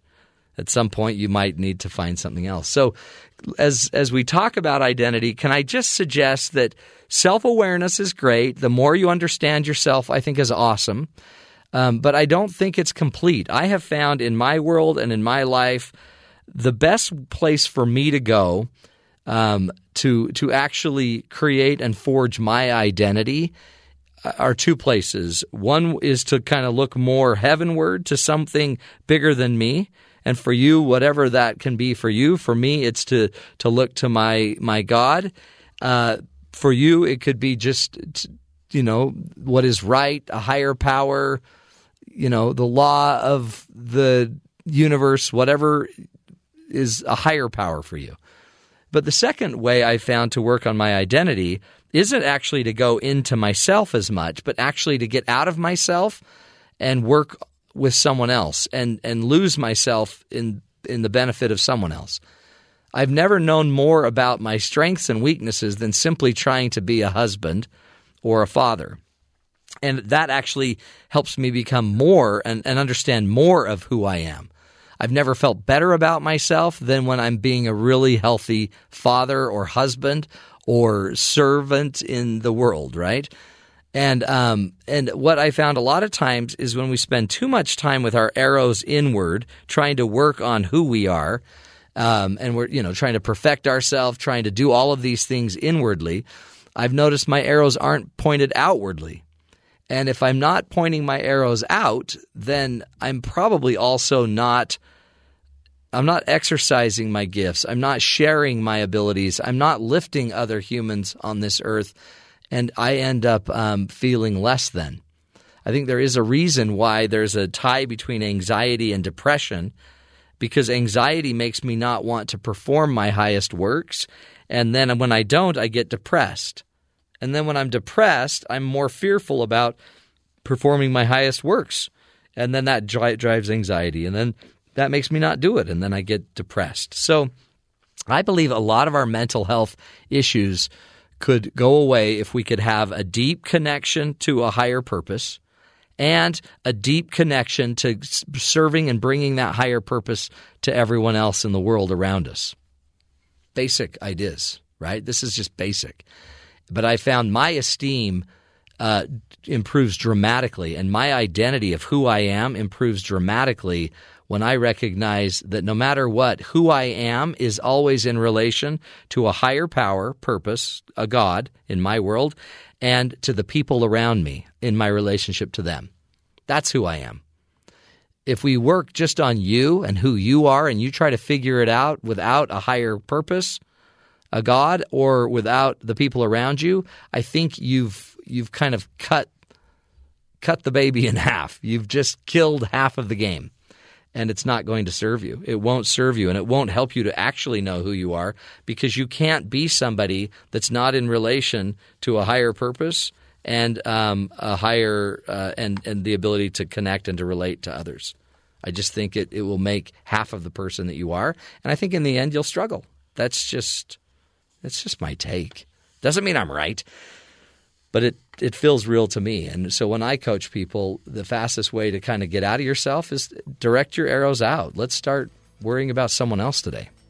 Let's start serving somebody. Now, you can go too far and lose yourself and not be healthy. But again, I don't think your God wants you to work so hard that you're killing yourself.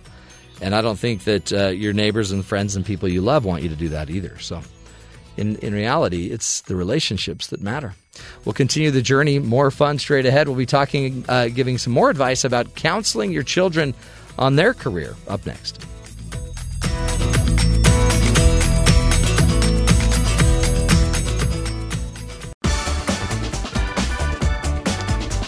Welcome back, friends, to the Matt Townsend Show. Recently, we had Jim Citron on the show. He's the author of the book, The Career Playbook, Essential Advice for Today's Aspiring Young Professionals. And we like to revisit some of these interviews to give you, as parents, the tools you need to help your kids figure out and guide them toward a career and the career decisions. In this section that we'll be reviewing right now, Jim Citron shares 3 forces on a career that are the key factors that the young people use to make their decisions. There are 3 forces at work in careers that are constantly at war with one another. And you have to understand those and then be conscious about what trade-offs you're going to make. And those 3 forces are job satisfaction, money, and lifestyle.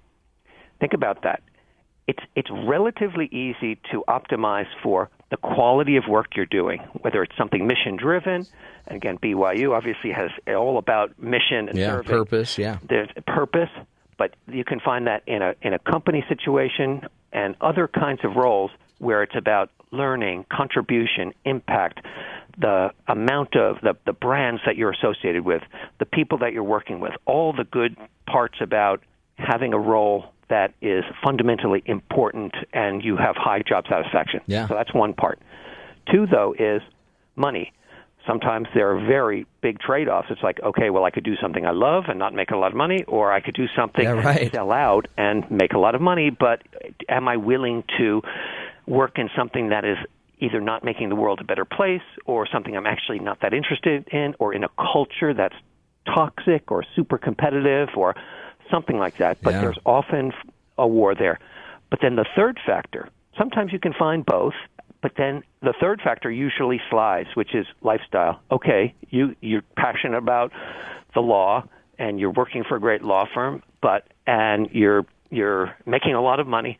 Oh, yeah, but you have to work 100 hours a week. Right. And, okay, you have to go serve on these out-of-town things, or if you're working in management consulting or you can work on lots of important things and be passionate about it and have a decent lifestyle. Oh, but you don't get to make any money. So or it's not conducive to family, or it's not. Totally. And so that's like a Venn diagram is how I see that. It's like now all of a sudden you've got job satisfaction, money, and lifestyle, and there's going to be a give and a take, or like you say, a war between those three areas. So the advice that a parent can say is Jane, John, understand that there are these three forces at work. I call it the career triangle in the book, but a Venn diagram is fine. Oh, yeah. Recognize that you can have it all, but you can't necessarily have it all at the same point in time. Mm-hmm. And recognize that if you're in your 20s, maybe it's the time to invest in your learning and not worry so much about the money. Or if you've got $30,000 of student loans, which many American students have, and they have to fight off, they actually have to have jobs that will pay. And if they can work on things that are really meaningful, they might have to say, okay, well, for the next 5 years, I'm just going to suck it up and I'm going to work, weekends or whatever it takes to do that. And recognizing that when you're in your 30s, or if you're at a place where you have young kids or trying to do that, then you can trade off. Giving someone the knowledge that those three things exist and that you can actually make conscious decisions turns out to be enormously empowering for young people. So much more powerful than maybe trying to force you need to be a doctor. When we're talking to our children about future careers, and being able to be dynamic enough to make it through 10 or 20 companies potentially. So what I want to do is mention something that I would put as strategic, and then get really tactical and give parents some specific advice you can give kids, or if any young people are listening now, what are the two most important concrete things you could do tomorrow? Great. So first, the strategic, to put this context, something you, Matt, have written about, talked about, are expert about, and that is relationships. And I have seen over many years, and I've seen this and I've proven it, and it is absolutely the case that relationships power careers. Relationships power getting good jobs. Relationships power being successful in your job. And relationships power being happy in your job and therefore in life. And I know you've written about this. That's powerful, though, isn't it? Having a relationship mindset is really important. And what that means is that every young person who's thinking about their career hears the advice, you need to network. And I actually am not a fan of the concept of networking, because to me that connotes take advantage of somebody or develop relationships only for your benefit. I am much more in the give and take kind of relationships, and because having an attitude of abundance, and the more that you give away, the more that you can look to help others, the more that it comes back to you. And again, that sounds nice, but a young person thinks like, well, okay, that's nice. When I get a big job, I'm happy to help others. Right. But it actually is important right from thinking about what is out there possibly, and using good personality and using politeness and using proactive skills to get into discussions, asking for advice, offering ideas, and having a relationship mindset is really I love critical. that idea. I really do. So what would you suggest that I'm telling my 20-year-old or my 23-year-old to make sure that they're engaging in relationships now and they're learning those skills? Number one, never ask someone for a job. Ask someone for advice. People love to give advice. And if you're polite and you're persistent and you're creative, you can get people are more connected than they think. Right. Just because your parent isn't a Fortune 500 CEO or some big muckety-muck out in the world, through your university, through LinkedIn, there are other ways to get an audience with someone if you're creative and persistent. So getting a dialogue going, asking for advice, and then here's now a really tactical, important thing to say. Yeah, just so you know, we've got about a minute and a half is all we've got left. Right. Okay. Perfect. Have an elevator speech. Have the answer to the question, so Matt, what do you want to do? And each person, whether you're 25 or 55, needs to be able to say in 2 sentences what they want to do and why. And I'll give an example, and that's what powers the relationships to actually get the referrals that actually lead to the jobs. So I am passionate about the environment.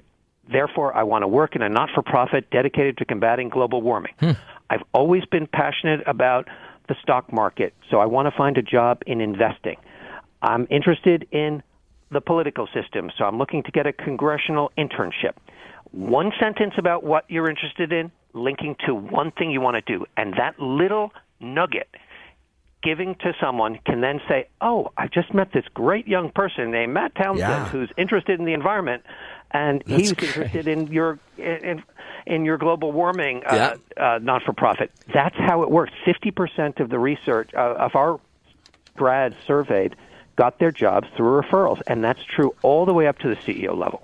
And it's so true, because so many times you'll just ask them, so what are you thinking of doing? And they're like, blah, blah, blah. They don't know how to articulate that. So if there's one thing you can tell your listeners can tell their kids, have a 2-sentence answer to the question, what do you want to do? Rehearse it in front of the mirror and have it come off your tongue instantly. And you plant that seed with everybody you talk to, and you'll be shocked how quickly things come around.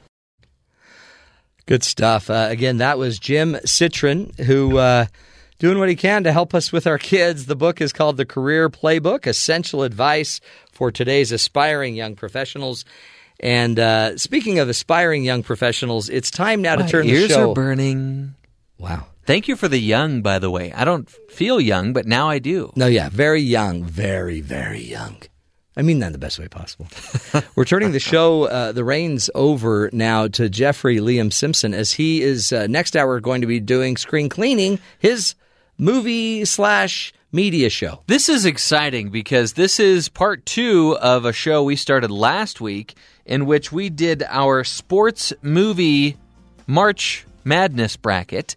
And the 2 films that made it to the Final 4 are Field of Dreams and The Mighty Ducks, if you can believe it or not. Holy cow. So now we're doing the other bracket, the other side of the bracket. And just like last week, I think we're going to ruffle a lot of feathers today. What's up with you little feather We're ruffler? Breaking brackets, we're ruffling feathers, but most importantly, we're zeroing in today on the best sports movie. I wouldn't say all time, but definitely this year, because there's always next year, right? That's so good. Jeff Simpson, straight ahead on Screen Cleaning. I'm out for all of next week, but stick with us, because we're doing what we can to help you be the good in the world.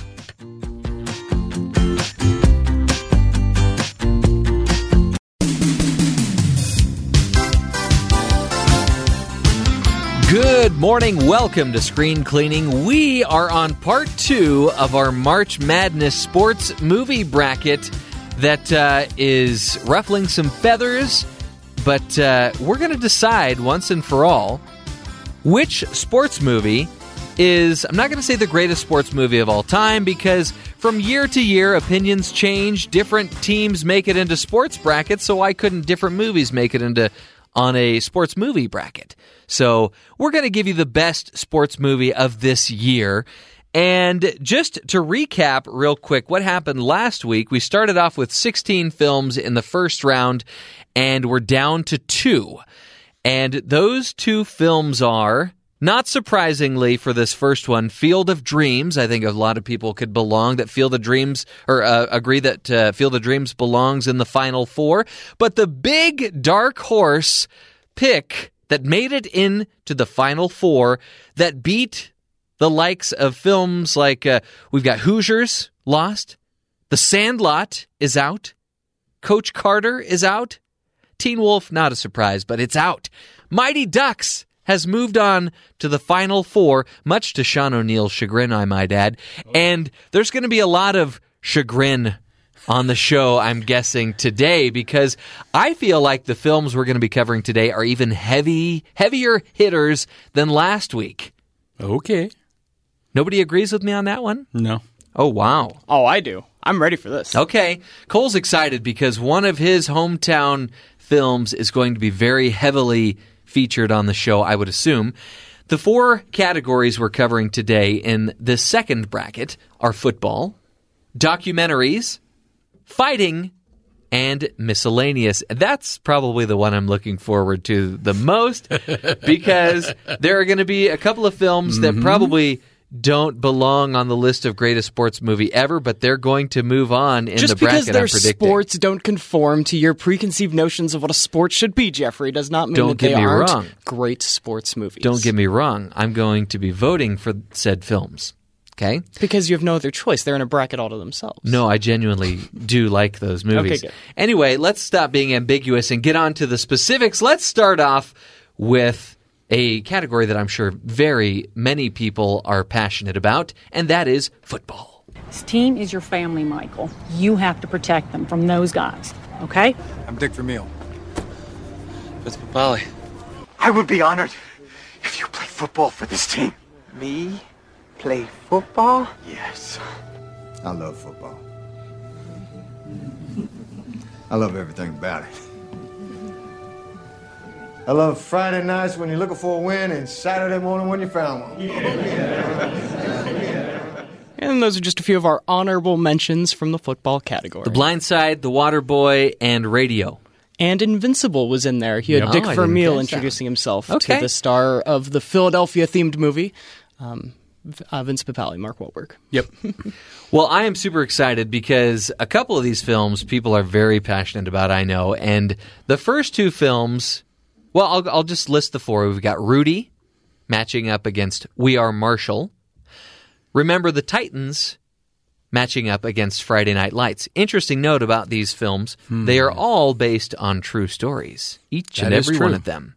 And they have all taken just remember creative license. That is based, yes.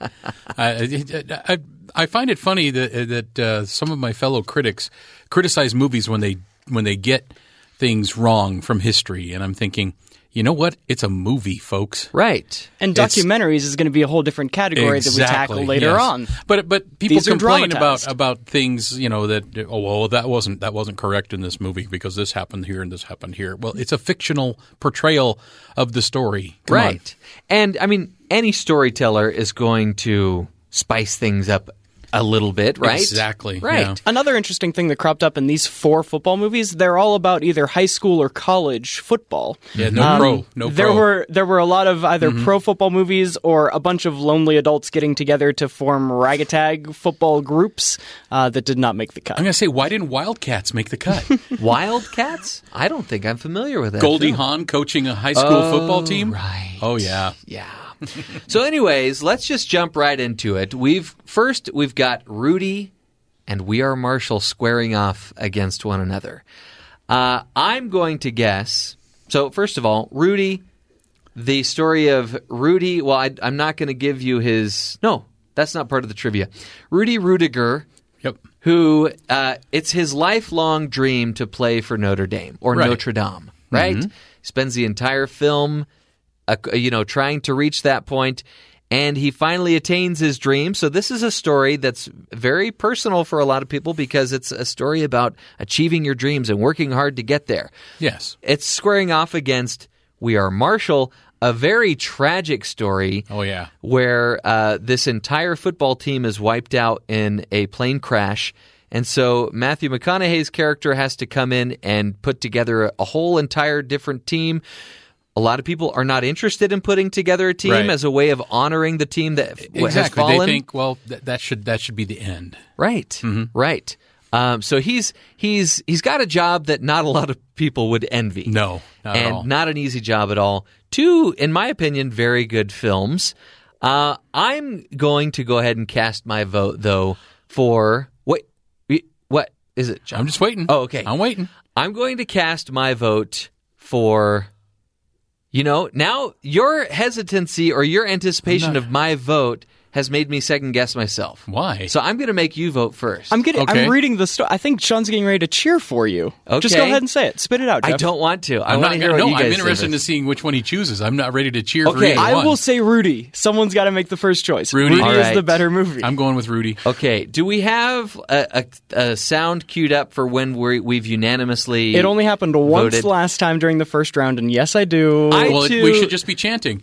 Rudy, Rudy, That's what Rudy, Rudy, All right. Rudy. Okay, so we're unanimous on Rudy. However, I will say We Are Marshall is definitely a film you should take another look at. Yes. Yeah, and it's unique in a sports movie because a sports movie because unlike most sports movies where they're winning the whole time, teams that they probably shouldn't be winning, We Are Marshall, I mean, especially movies that aren't based on a true story. Right. Or movies that aren't comedies, because it's always funny to laugh at a team losing. In We Are Marshall, the focus isn't on winning, it's on rebuilding. And they do a great job of it in the movie, and they do win a film finally. And in fact, here's the trivia question. The Herd's first post-crash victory is a 15-13 win against this university in the first home game of the season. I would be surprised if you knew it. So I'll guess maybe West Virginia. I know that's an actual rival of Marshall that they normally play every year. Xavier University. Which doesn't have a football team anymore, speaking of teams. Jeez. All right. Okay, so Rudy is moving on to the next round. Next. The next two films that are going head-to-head against one another, Remember the Titans and Friday Night Lights. Remember the Titans. This is about a team that I can't say it because it's the trivia question in case it does lose. A very winning team, let's just say. Okay, the name of the coach? That's not the trivia question. Herman Boone, Denzel Washington. Denzel Washington. Okay, so I'm glad those aren't the trivia questions. A very winning team, let's just say. Yes. And they're kind of forced to take on a new coach. Right. Yeah. Right. Okay. Remember the Friday Night Lights, also, as we said, based on a true story. The coach is portrayed by Billy Bob Thornton, and it's in a town where, I mean, a lot of these towns... So this is the movie, not the TV show. Right. Okay. A lot of these towns, like, football is everything. It means everything for them. James Van Der Beek. No, not James that's Varsity Blues. That's Varsity Blues, yeah, So sorry. Friday Night Lights... what I enjoy about this film is the football players are not cast, or they're not casted by, they're not being portrayed by actors that are, they're just kind of people that look like they would just be everyday high school players. Players. I am going to choose Remember the Titans.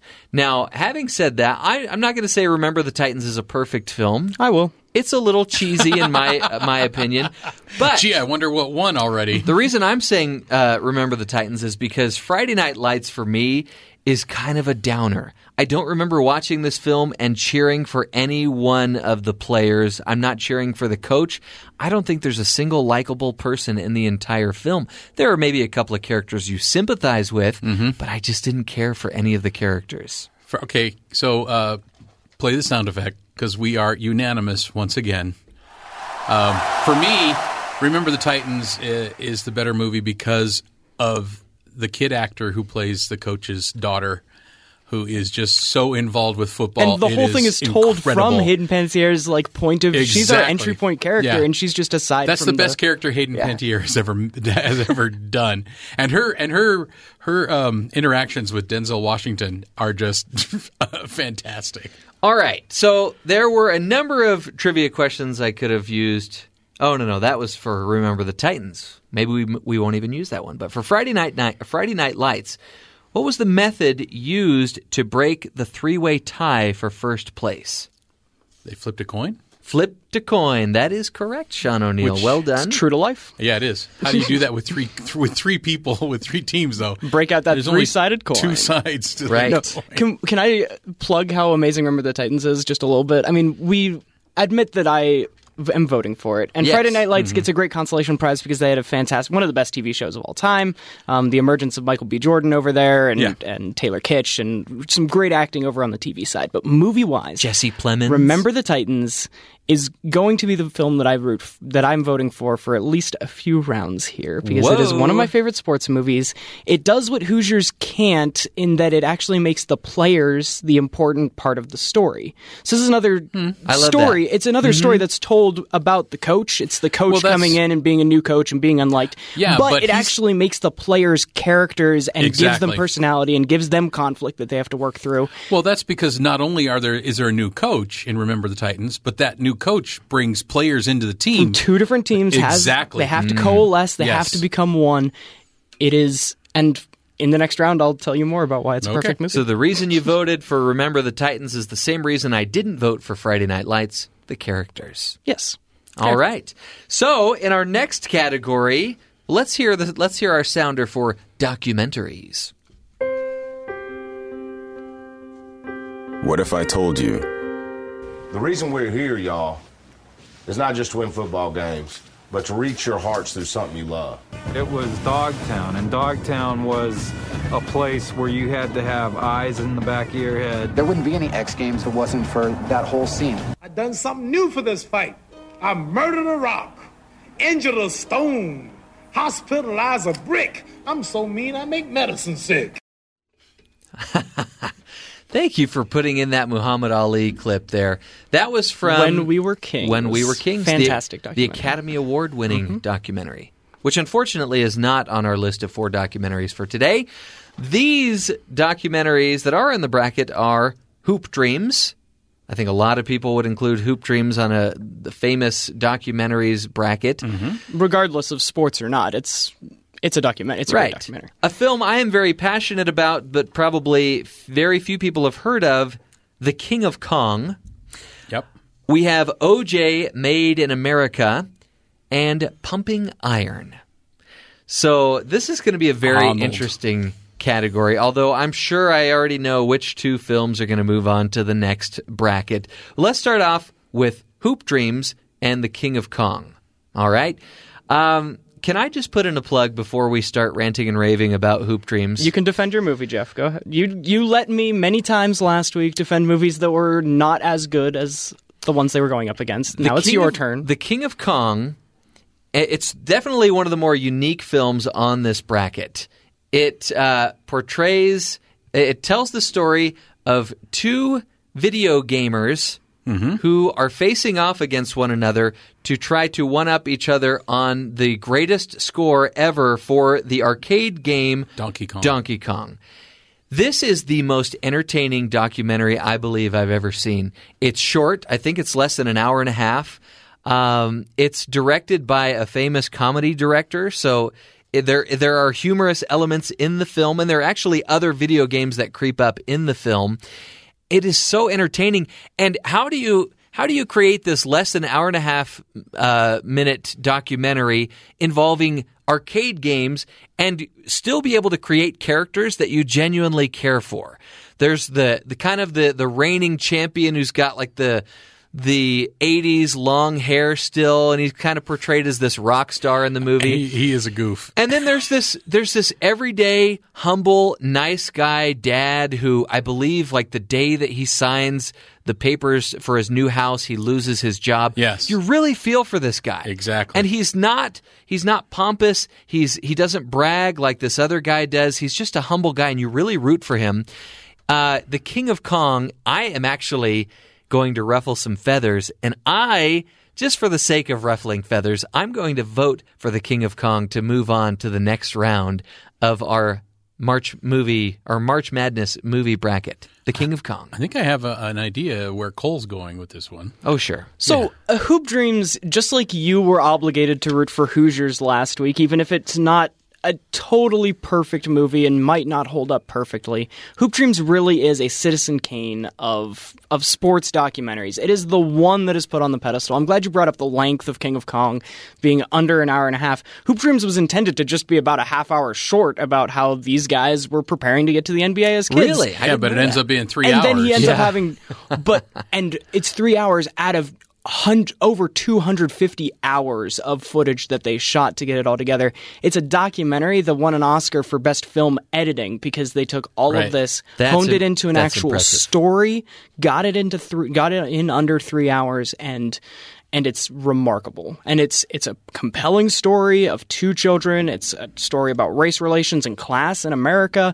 It tells everything through a frame of sports in just an amazing, amazing way. And really one of the more realistic, I mean, obviously it's a documentary, so it reminds you that things don't always have the happiest of endings, and that's the amazing thing. So watching it for the first time, when the one kid's getting ready to shoot some free throws to send his team to state, it's real. You can't tell narratively if the director was going to just choose to have them win or lose. This is real life, and he misses both free throws, and they don't go to state, and he gets injured the next year, and his hoop dreams are dashed, and it's just, it comes at you. It's so good. By the way, if you do any follow-up on some of the characters portrayed in the film, some of their families... it's so sad. They lose family members who are murdered in attempted thefts. Sure. These are real people with serious problems, but... we don't have to feel too bad for them. They were portrayed in this film, and they went on to have good lives despite some of their circumstances. And I think that's one of the happier endings of the film is that, they didn't make the sport their lives. They went on and had other careers, and I think that is an important message in some of these sport films that we don't often see, like Friday Night Lights. That was their life, was football. There was nothing outside of that. Yeah. If I don't attain this, there's nothing else for me. But it looks like we got a split vote so far. It's 1-1, so I get to be the deciding vote here. I think I know what you're going to do. You do? Oh, yeah. Oh, wow. Okay, but I'm anxious to hear what you say. Well, okay, I have not seen either of these movies all the way through. It's a commitment for Hoop Dreams, for sure. Yeah, I understand that. So basically what I did is I tried to watch, because I know I didn't have time. Okay. First of all. So I watched the first bit of each movie, and I have to say there was one movie that drew me in a lot closer and made me more interested than the other one did within the first few minutes. I'm talking about half an hour of each one, actually. Okay. And so I have to say that I'm picking King of Kong. Shawn O'Neal, the feather ruffler of the century. Wow. If a 16 seed can beat a 1 seed in the real NCAA tournament, I guess that a video game movie can beat Hoop Dreams in a sports movies bracket. In my opinion, like I said, this is the most entertaining documentary I've ever seen. I was so entertained by this. It was fantastic, and it's got to be what was it? When was it made? In like 92 or something? I want to say it was early 2000s, but it has in an hour and a half. You have these characters. 2007, actually. You care deeply for, and you're rooting for. Every time I see commercials nowadays for these video game competitions, I'm thinking, oh my goodness, that's nothing like what was going on before. Right. The passion that these guys had was incredible. Mm-hmm. See, I didn't feel the passion of the kids and I'm sure it comes Hoop later Dreams in the is move. A slow burn. Yeah, if you're only going to watch a half hour, I can understand. Yeah, that's okay. Wow. But still, as a movie maker, you should still draw me in quicker, I think. I can't tell you how excited I am right now. There's hope for King of Kong. Oh, by the way, we'll see about that. The trivia question for Hoop Dreams. Hoop Dreams. The NBA, I want you to name the NBA. Do I have to sing the song? No. Hoop Dreams.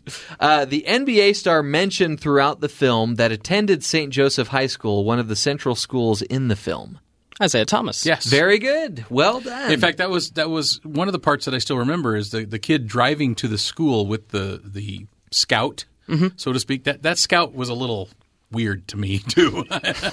But true to life sometimes. But the filmmaker in the back of the car asked, "So what if Isaiah's there at the school?" And then he was there. That is awesome. It's almost like they planned it. I know. No, it's all right. You should still see Hoop Dreams, though. Very good film. I need to watch the rest of it. Yeah. Okay, our next two films. O.J. Made in America is squaring off against Pumping Iron. If you didn't have 3 hours to devote to Hoop Dreams, you probably didn't have 5.5 hours to devote to the 5-part documentary series OJ Made in America. OJ Made in America, the film that required a change in the rules at the Academy Awards when it comes to the Best Documentary, because it did win the Academy Award for Best Documentary, but it was a 5-part series that they released very briefly and in very few theaters, may have just been one theater, in order to become eligible for the Academy Award. Mm-hmm. So that's an ESPN. Is it an ESPN thing, or are they just sponsoring it? It is. Yeah. So it's an ESPN 30 for 30. The very first little 30 sound. 30 that's 5 hours long? The first sound in my little sounder was the 30 for 30 bit, the, da, da, da, da. Because there are 30 different 30 for 30s that we could have put on this list. This is the one representative. And its very presence in the best documentary feature film did ruffle a lot of feathers. A lot of people were not happy that it was in there. But this is not the made-for-TV thing. People might mix that up.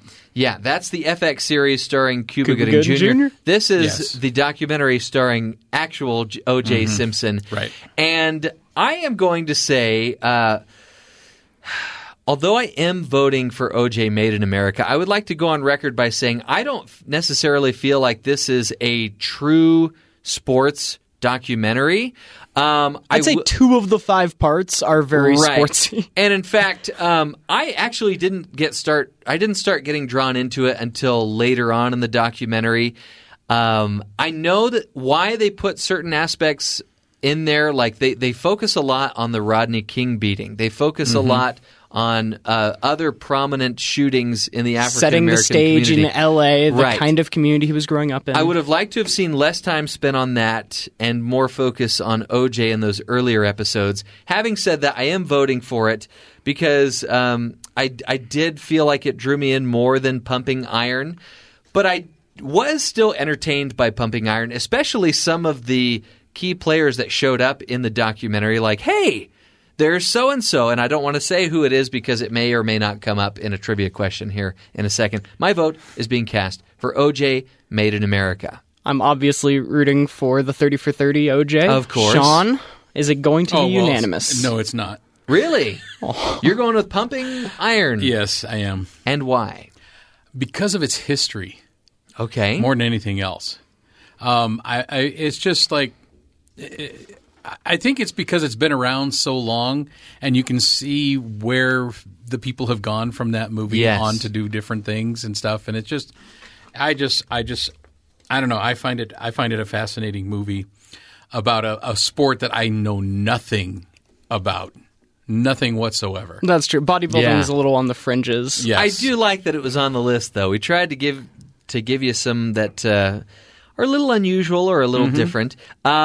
Okay, and I do recall while watching that, I was like, this guy is an absolute beast. I had no idea he was that strong. I knew he was strong, but I had no idea until I saw him posing and flexing those muscles. He's also a bit cocky, but you can't deny that he's a charming guy. We're talking about, of course, Arnold Schwarzenegger. But the trivia question for Pumping Iron before we go to break, future Bruce Banner appeared as a contestant in Mr. Olympia. Name the bodybuilder/actor. Lou Ferrigno. Yeah. Lou Ferrigno. And not so much Bruce Banner. He was cast because he is a real-life Incredible Hulk at 6'5" and 270. Exactly. Right. And, in fact, while watching the film, I didn't think I could see anybody that looked like more of a beast than Arnold Schwarzenegger. And then Lou Ferrigno took steps up up the whole screen. He's even bigger. And I love it's that incredible. They introduce, I mean, the documentary is filmed really well. They introduce everyone. They kind of say, here comes, like I said, Lou Ferrigno, 6'5", 270, as they're telling his backstory. And I was sitting there on my couch eating potato chips, 5'7", 115 of me, watching all of these bodybuilders. Oh, God. Okay, so we need to go to break, but the 4 films that are moving on are Rudy, Remember the Titans, The King of Kong, and OJ Made in America. And we'll get to our next 2 brackets when we return here on Screen Cleaning.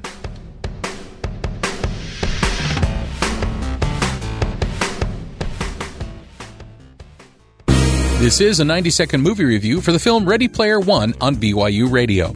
Ready Player One is the latest film from Steven Spielberg. This time around, Spielberg has adapted Ernest Cline's novel into a visually stimulating adventure. Wade Watts, played by Ty Sheridan, is a downtrodden young man living in the stacks of Columbus, Ohio in the year 2045. Yeah, this is another teen dystopian film. Fortunately, Spielberg uses that as just a background to show this wonderful story to his audience. He uses color and CGI effects to make the virtual reality world of Oasis. That's where the majority of society resides and lives emotionally. The story is asking, are we too involved in our fantasies to realize what we're missing in the real world? The public is absorbed by the game due to the mysterious Easter egg its creator has placed in it for one person to find and then own the Oasis. And that's why everyone wants to be there, including the bad guy corporation trying to stop the hero. There are so many references to video games and characters from the 80s, you can't see them all. This was the treasure of this film, since I am a product of the 80s myself. Ready Player One garners its PG-13 rating from the violence in the film. The vast majority of the violence takes place in virtual reality, and though people can zero out, they do not die in the real world. There are scenes recreated from The Shining that could be seen as disturbing, including a river of blood and a nude woman. She is strategically hidden. A character is kidnapped, and there is a vast battle and huge explosion in the game. Ready Player One was exciting and a thrill for me to watch. I'm giving it an A grade. I'm Shawn O'Neill. This has been a 90-second movie review on BYU Radio. Oh, don't hit back. You, me, or nobody is going to hit as hard as life. But it ain't about how hard you hit. It's about how hard you can get hit and keep moving forward. How much you can take and keep moving forward. That's how winning is done. Yes, it's true. I am Nacho, the luchador. They're already calling your bot the People's Champion. Max, what do you say to that? People's Champion? Sounds pretty good to me. And those are some of our honorable mentions from the fighting region in our March Madness bracket, which we're going to now. Welcome. Thank you. Yes. Thank you for putting Real Steel in there. That was one we considered putting on the bracket. That is one of the better Hugh Jackman movies, I think. And it follows a great sports movie narrative of the young kid. Yeah, it's Rocky with robots. Yeah. Yeah. Going to the old mentor. And thank you for putting Nacho Libre in there as well. There's all kinds of fighting. I want my stretchy pants. There was also another Rocky Balboa movie in there. And or is that Creed? Again, this was from Rocky Balboa, Rocky 6. Oh, okay. If I had my way and had to fill up 4 spots of 4 fighting movies, it would go Rocky, Creed, Rocky 3, and then Rocky 2. Wow. But that's just me. So for me, I'd have Rocky 4 in that list. That's a lot of favorite. Yeah. That's a favorite for a lot of people. It's not those. None of those are on the list, though. But one of those films is on the list, and that's Rocky. Yep. Rocky's going to be going head to head with another film that a lot of people are very passionate about. I was surprised how many people had this film going on all the way to the end. Warrior. And aside from those, we've got $1 Million Baby fighting against The Karate Kid, another film people are very passionate about. And we'll see how those films turn out. But let's get to Rocky and Warrior first. Can the Pennsylvania side of the room talk about why Rocky is the single greatest movie to have ever graced cinema? Who's more passionate about Rocky than Cole Wissinger?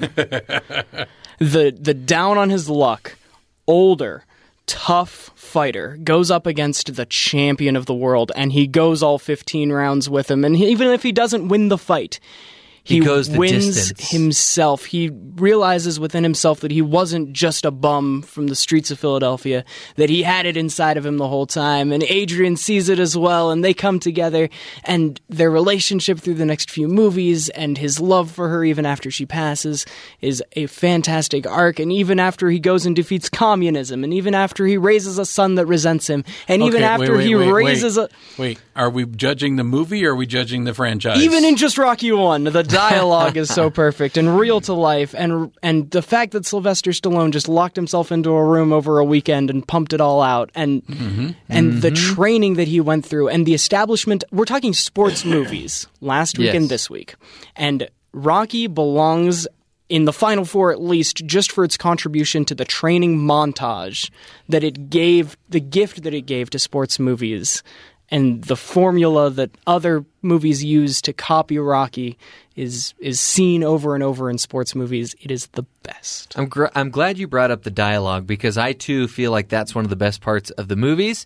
It's a difficult task to pull off natural-sounding dialogue, and Rocky does it quite well. In fact, Sylvester Stallone was nominated Great dialogue. for not only Best Actor, and not only was the film nominated and won Best Picture, but he also got another Academy Award nomination for Best Original Screenplay. So good for him. All right, let's get all of our Rocky impersonations out of the way.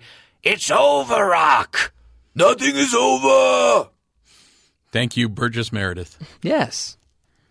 Also known as the Penguin. Yeah, that's true. Also known as the narrator of the film The Twilight Zone, the movie. Yes. Anyway, we're getting off course here. I'm voting for Rocky. Cole's voting for Rocky. Shawn O'Neill? It's unanimous. Rocky. Okay, now I feel a little bad because we didn't even say one word about the film Warrior, which I actually feel is a very great film. I don't want, well, maybe not great. Let me step back. It's a very good film. It was also nominated for an Academy Award, and that is actually the trivia question. Can you name the Academy Award for which it was nominated? Best Supporting Actor. And that was for... was it Egerton? Which actor? Or was it Hardy? Nick Nolte. Nick Nolte, that's right. Nick Nolte, who is the alcoholic father of these two brothers who are fighting against each other in an ultimate fighting championship. So that's very unique. You don't have a lot of sports where you have two siblings going head-to-head. Right. One is a... well, you have Venus and Serena Williams. Yeah, one is a returning war vet. The other is a high school teacher. And they're competing for very different reasons. You definitely need to check out this film. As far as fighting and uplifting films go, this is a very good one. So even though it's not moving on to the next round, you really ought to check out Warrior, starring Tom Hardy, Joel Edgerton, and the Academy Award-nominated Nick Nolte. Now, I do have to say there is another honorable mention that should be thrown in here. Okay. Should have actually been in here. Cinderella Man. Oh, yes. That was another one we were considering. I tried to find a good clip. It was the fifth. It was the just left off the list. Ron Howard kind of doing now the actor's name just But we also wanted to diversify the kinds of fighting. Karate Kid is coming up next with another boxing movie, $1 Million Baby. We had MMA with Warrior. We couldn't have 3 boxing movies. So now, I don't see a tally on Shawn O'Neill's paper for this next bracket. I'm wondering if that's because he's undecided. I'm keeping it secret. Oh, all right. Well, maybe we should make you go first. With $1 Million Baby and the Karate Kid? Yes. That's by far not a difficult choice. $1 Million Baby. Ooh. Just plain and simple. $1 Million Baby, not based on a true story as far as I know. Well, neither is Karate Kid. But starring Hilary Swank. And Clint Eastwood. Two-time Best Actress winner, Hilary Swank. One of the Oscars for this, yes. Yeah. And did Eastwood win for... No, he was nominated for Best Actor. Best Director, though? No, he didn't win for that. He did win Best Picture. Another one of the Oscars went to, finally, in his first and only Oscar... Morgan Freeman for his role in this film. Yeah. A lot of people would argue maybe this isn't his Lifetime best achievement. role. Yeah, Lifetime Achievement role, but well-deserved, in my opinion. This is a tragic film, but it is a very good film. Another film where Clint Eastwood pulls like quadruple duty, where he not only acts, directs, but he wrote the music for this film. And it's not a film you'll soon forget. And it might be a little heavy for most people, but Clint Eastwood did get Best Director for this movie. He won it. Yes, good for him. Good, also well-deserved, in my opinion. I'm also voting for $1 Million Baby. I'm going to let Cole defend The Karate Kid, but before he does, I'm just going to say The Karate Kid is overrated, does not stand the test of time. I appreciate the uplifting message and the crowd-pleasing factor of it, and I also appreciate the cast. Pat Morita, who got an Oscar nomination. Elizabeth Shue is in this, and I don't think we should neglect the fact that they're doing a reboot of this franchise via a YouTube original series. Yes. Cobra Kai. Kai. It looks entertaining. Cole, did you want to defend this film? I'm voting for it. I mean, we don't have a lot of time, but Karate Kid deserves to be on here because it follows the sports movie track. You have a young kid seeking out the old veteran. He doesn't realize that he's training, but he is training for the big match. They get him in, and he goes, and it comes down to the wire, and the crowning moment of awesome within the whole movie is in the sports thing. Yes. And he does the praying mantis thing, Yeah. and he wins the fight. Right. Okay. It's very predictable. $1 Million Baby, though, is moving on to the next bracket. I got to say, though, if you watched Karate Kid before, try and watch it as Barney from How I Met Your Mother watched it, with Johnny being the hero. Interesting. Instead of okay. Instead of the other way around. Okay, we've got the last 4 new films in our miscellaneous category. It has been decided that a German national team will play a combined team from the prisoners of war of the occupied territories. That's crazy. This is it! This is our destiny! Double or nothing, I can pick up that spare. I think I can It's do the it. 6, 7, 10. You'll pick up that spare the same day my hair starts falling out. Come on, let's get out of here. A true ping pong player must always be aware of his surroundings. Miscellaneous sports really does include all the different sports. We got ping pong and bowling and yeah. Okay, so Victory with soccer, another Sylvester Stallone vehicle. That it is. And then Invictus. Was Invictus on there? Yes. Okay. Both. So the 4 films in the miscellaneous category, 2 of which I'm very excited about. Happy Gilmore is going against Bend It Like Beckham, and Dodgeball is going against Whip It. All right? Whoosh. Whip it good. All right, so let's start off with Happy Gilmore and Bend It Like Beckham. Golf and soccer. We don't have a lot of time. It's no question for me. This is a film that I've seen many, many times, and Bend It Like Beckham, of course. It still holds up. Is one of the all-time great comedies in my eyes, and that's Happy Gilmore. You're getting my vote. Did your wife get you to watch Bend It Like Beckham this week? I watched it of my own accord and was bored. Bored with Bend It Like Beckham. But Happy Gilmore, of course, is the ex-hockey player or the hockey player that was never successful but converts turns into his a game. professional golfer. Right. And it's just so funny with a great cast of cameos. Oh, yes. Which I'm sure we'll get into here in a minute. But my vote is for Happy Gilmore. Yeah, I mean, Bob Barker should have won an Academy Award for Best Supporting Actor, I have of course. to agree. One of the great scenes in any sports movie. Yes. Oh. Bob Barker and Happy Gilmore fighting each other is just hilarious. Yes. I'm voting for Happy Gilmore. Shawn? Really? Yes. Wow. Happy Gilmore. Yeah. You're voting for Bend It Like Beckham. I am. All right. You can defend it. I like that movie a lot. I've seen Happy Gilmore. I've seen Bend It Like Beckham. And it's one of Keira Knightley's first movies. It's true. And I just love her, the way she, it's just, to me, it was really, really good. Okay, so you're voting for Bend It Like Beckham, but it's all for naught because Happy Gilmore is moving on to the next round. I'm so excited about that. Okay, our next 2 films. I know Cole was super excited about Whip It being on the list. I had never seen it before, but I have now.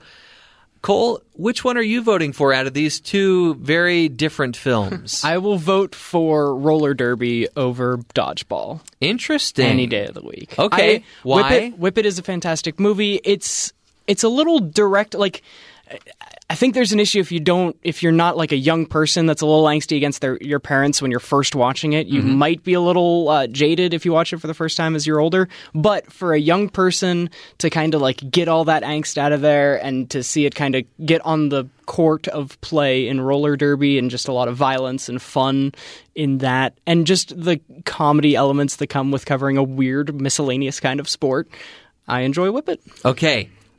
I am voting for Dodgeball. It's not my favorite sports comedy, but it does get some great chuckles out of me, and another huge cast of cameos, including, you've got to watch it for the Lance Armstrong scene, because it has a completely different meaning nowadays, but I'm voting for Dodgeball. For me, it's Jason Bateman. Oh, yes. Yes. I don't know if he can do it, Connor.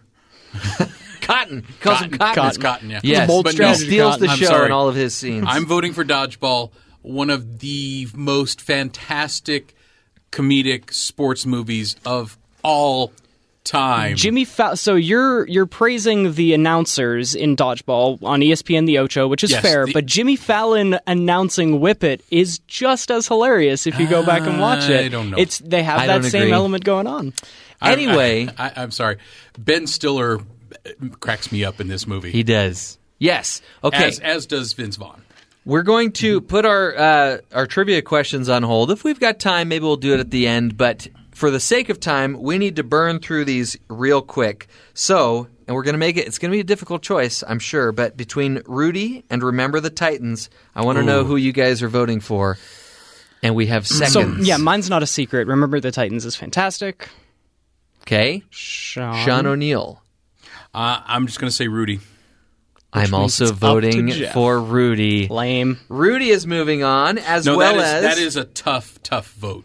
Yes. For me. It is. It is. Now, between King of Kong and OJ Made in America, what's it going to be? King of Kong. Oh, my gosh. Don't follow your heart, Jeffrey. Pick the better movie. I'm going with King of Kong. I don't think OJ is a true sports movie. I'm going with King of Kong. Okay, between Rocky and $1 Million Baby. Again, a very, very tough choice. Yes. But I know Not for me. It's Rocky. Well, you standing there in your Pittsburgh Pirates jersey, give me a break. They're different sides of the state. Rocky it's not guaranteed. Still. Rocky for me was always a very important part of my childhood. There's a whole franchise that's still going. I'm going with Rocky. I have to go with Rocky as well. Unanimous! Yes. Wow! Okay. Now, this one is not as difficult a decision for me between Happy Gilmore and Dodgeball. Happy Gilmore is the funnier film, in my opinion, and so it deserves to move on. Adam Sandler is funnier than Vince Vaughn. I will also vote for Happy Gilmore. Well, I'm an opposing vote. I'm going for Dodgeball, but it doesn't matter. Woohoo! Okay. Now, we need to narrow these down to 2 films, and it's between Rudy and King of Kong. I've got my 2 already. Rudy and King of Kong and Rocky and Happy Gilmore. I'm voting for Rocky on the bottom half. How about Rocky, you guys? Yes. you have to ask Cole. Rocky versus Happy Gilmore. Okay, since Rocky will be a unanimous vote. Yeah. And I'm going for the other R movie with Rudy for the other side. And I'll go with Rudy, I guess, too. My 3rd or 4th favorite documentary out of that category goes up against it. It's an easy win. Okay. I'm still going to stick with King of Kong, but it doesn't matter because Rudy is moving on. Drama is unnecessary. All right. Now, we have the difficult task before we go to Sports Nation very quickly to decide the final 2 films. Okay. We are going to take a break, though.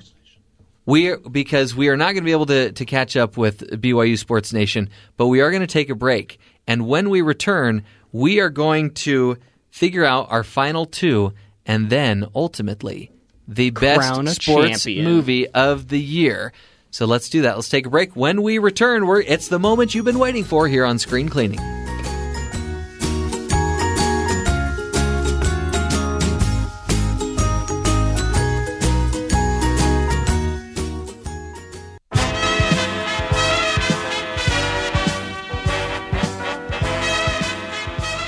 All right, I just want to give you a few trivia questions that we didn't get to in this last break here. But some of the films that lost out on moving on to the next bracket, Whip It. This is the directorial debut of one of the film's stars. And who is that? Drew Barrymore. Very good. Dodgeball, a true underdog story. We neglected to mention the subtitle. The name of the average Joe's coach. Oh, shoot. Patches O'Houlihan. That is correct also. If you can dodge a wrench, you can dodge a ball. Let's see. Oh, this is another interesting one. Happy Gilmore. While paired up with Bob Barker in the celebrity match, Happy mistakes Bob Barker for the host of what game show? Wheel of Fortune? That is incorrect. Shawn, you want to take a guess? I'm going to guess Hollywood Squares. No, I do remember. It's Prices. Well, no. No, he's on Prices Right. He is Prices Right. Yeah. He said, I bet you get Let's that. Make a Deal? That's correct. Yeah, I bet you get that a lot on Let's Make a Deal. It's the Price is Right, Happy. Yeah. Okay. The Karate Kid, Name the actor from another one of these films that we've been discussing today that starred in the next Karate Kid. Oh, that was The sequels don't matter. I understand that, but it's from $1 Million Baby. She was the girl in the movie, and I cannot remember her name off the top of my head right now for some reason. Like Hilary Swank? Hilary Yes, Swank Hilary Swank was the star of the next Karate Kid. Absolutely. She's got some fighting chops. How Yes, about that? she does. Okay, O.J. Made in America. The spoof series O.J. appeared in, mentioned in this film. Can anybody name the spoof series that he was in? The Naked Gun Files from the Police Squad. Yep. Can anybody name his character's name in those films? Ooh, see, that's tougher. I don't think I can. Oh, I should know that. Nordberg, yeah. And I would see, maybe some other year, I would love to see the original film, The Naked Gun from the Files of Police Squad, be on a sports bracket because there is an entire baseball part of the movie that With warrants... the Queen. Yes. That is, again, one of the most entertaining sports movie scenes you'll ever see. Yes. And go watch it and you'll know why. Umpires can be cool too. Yes. Yes. And Don't Call Me Shirley. The King of Kong did not move on. What is the subtitle for The King of Kong? A Fistful of Quarters. Yes. A great title It's for a great subtitle. It film. is. Okay. Now... See, that movie made me want to go to the Nickelcade Oh, and just absolutely. start practicing. Burning through those nickels. Okay. Now we have the difficult task of narrowing it down to 2 films and then the ultimate winner. Let's start with the one that's not going to be a contest at all, in my opinion. From last week, just to recap, we had categories, sports movies from the sports, baseball and racing and basketball and Kids movies. In general. And surprisingly, one A of the kid kids movie movies went made on. it to the Final Four, and it's not the one that most Should've people would never think. made it there. It was not The Sandlot. And it wasn't Space Jam. And Cole and I will agree on this, even though we voted it through to the Final Four. We don't think it's the best in the franchise of the Mighty Ducks.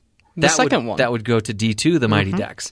Anyway, I'm voting for Field of Dreams. It's no surprise for me. This is a great film about faith. It's a great film about baseball. And it's a great film about a relationship between a father and a son. Field of Dreams is moving on for me. Amen. Cole? I will be honest, I voted for Mighty Ducks because I was a little vindictive that Sandlot beat Space Jam, which should have made it to the Final Four. Wow. And you're not alone on that, surprisingly, with taking a look at some of these brackets that people filled out. When Field of Dreams, though, goes up against Mighty Ducks, Field of Dreams goes on. It is unanimous. Yes. Okay. Now, this is the one that might be a little tougher for some, but not for me. Because I still feel of the 2 R films that moved on. But that's not rated R, by the way. That's just R for title. Yes. Rudy, Rocky. Rocky has got to go on. It, in my opinion, is the greatest sports franchise ever. It has motivated more people to get to the gym than any other film that I can think of. So, and I love how, I believe at the end of Rocky Balboa, which was the 6th Rocky film, they show footage of people taking those steps up, exercising. It motivates so many people still to this day. It's got to go on to the final 2. I do have a question, Mr. Pennsylvania. Yes, sir. Why did they move the statue? It was the city's fault. So originally they put the They had a statue at the top of top of the stairs. Like he was, It was attracting too many people to I an see. actual city, like business, like the government kind Too of many thing. tourists. Too many tourists were clogging up the stairs of like the government's And people, making and it so too the government crowded. I voted see. to Okay. move the statue So, away. Sean O'Neill, the real question is this unanimous? Well, we know what Cole's voting for. I know. That's why I'm asking you. And yes, it is unanimous. Yes. But also because Rudy is much weaker than you remember it to be. Again, I kind of admitted I'm a smaller guy whenever we were talking about pumping iron, and I kind of find it offensive the way Rudy is portrayed. I know maybe it was true to life, but as a kid that has no dreams or no hopes of ever playing football, but also loving football, it was very demeaning to just... It portrayed him as just a nerd who had this pipe dream that, sure, it came true, but he never really...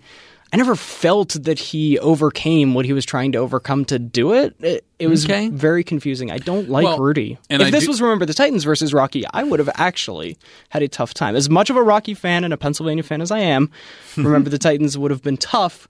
Rudy isn't. Okay. Well, I do know that the whole scene where the players come in and turn their jerseys into the coach, that never happened. That's true. A little melodramatic for me. They never started chanting Rudy, yeah, Rudy. But I'm sorry, the movie is what it is, and it's a fictional story of a true story, and it make me feel good. Okay. So we're down so does Rocky. We're down to the two final films that feature sports that have made countless pictures. Oh, yes. Especially boxing. Surprisingly, there are a high number of boxing movies. I wonder why that is. Because it's you only have two people you have to film. And it's kind of old. Like baseball and boxing are both kind of 1920s kind of sports. Yeah. I'll vote last on this one. I want to hear what you guys say. I know what I'm voting for, but I want to hear what you're going to say, Cole. It's no surprise what you're going to vote for. Cole's voting right, for. so I'm going to continue to vote for Rocky. Yes. Is Shawn going to make it interesting? Yes, I am. There we go, yeah. Because I cannot not vote for Field of Dreams. Wow. Okay. Even though it's going up against Rocky. Seriously, two of the best sports movies ever made. For me, it's still Rocky. It's Rocky. Rocky has one of the greatest soundtracks ever created. I have to agree. It is probably the greatest sports movie ever created. And like I said, I can't get over the fact that this film has inspired so many people to not only get to the gym, but change their lives in other ways too. And I think when you can get a movie franchise that does that consistently and consistently well, you've got to stick with it. It's inspiring and wholesome in its family relationships while still being rooted in reality. It's all of it. It's the whole package. There you have it, folks. And if you didn't win, if your film didn't win, don't worry. There's always next year. Who's to say Rocky might not win next year when we put it up against other films? But you'll have to wait until then. Until then, we've got BYU Sports Nation is coming up next.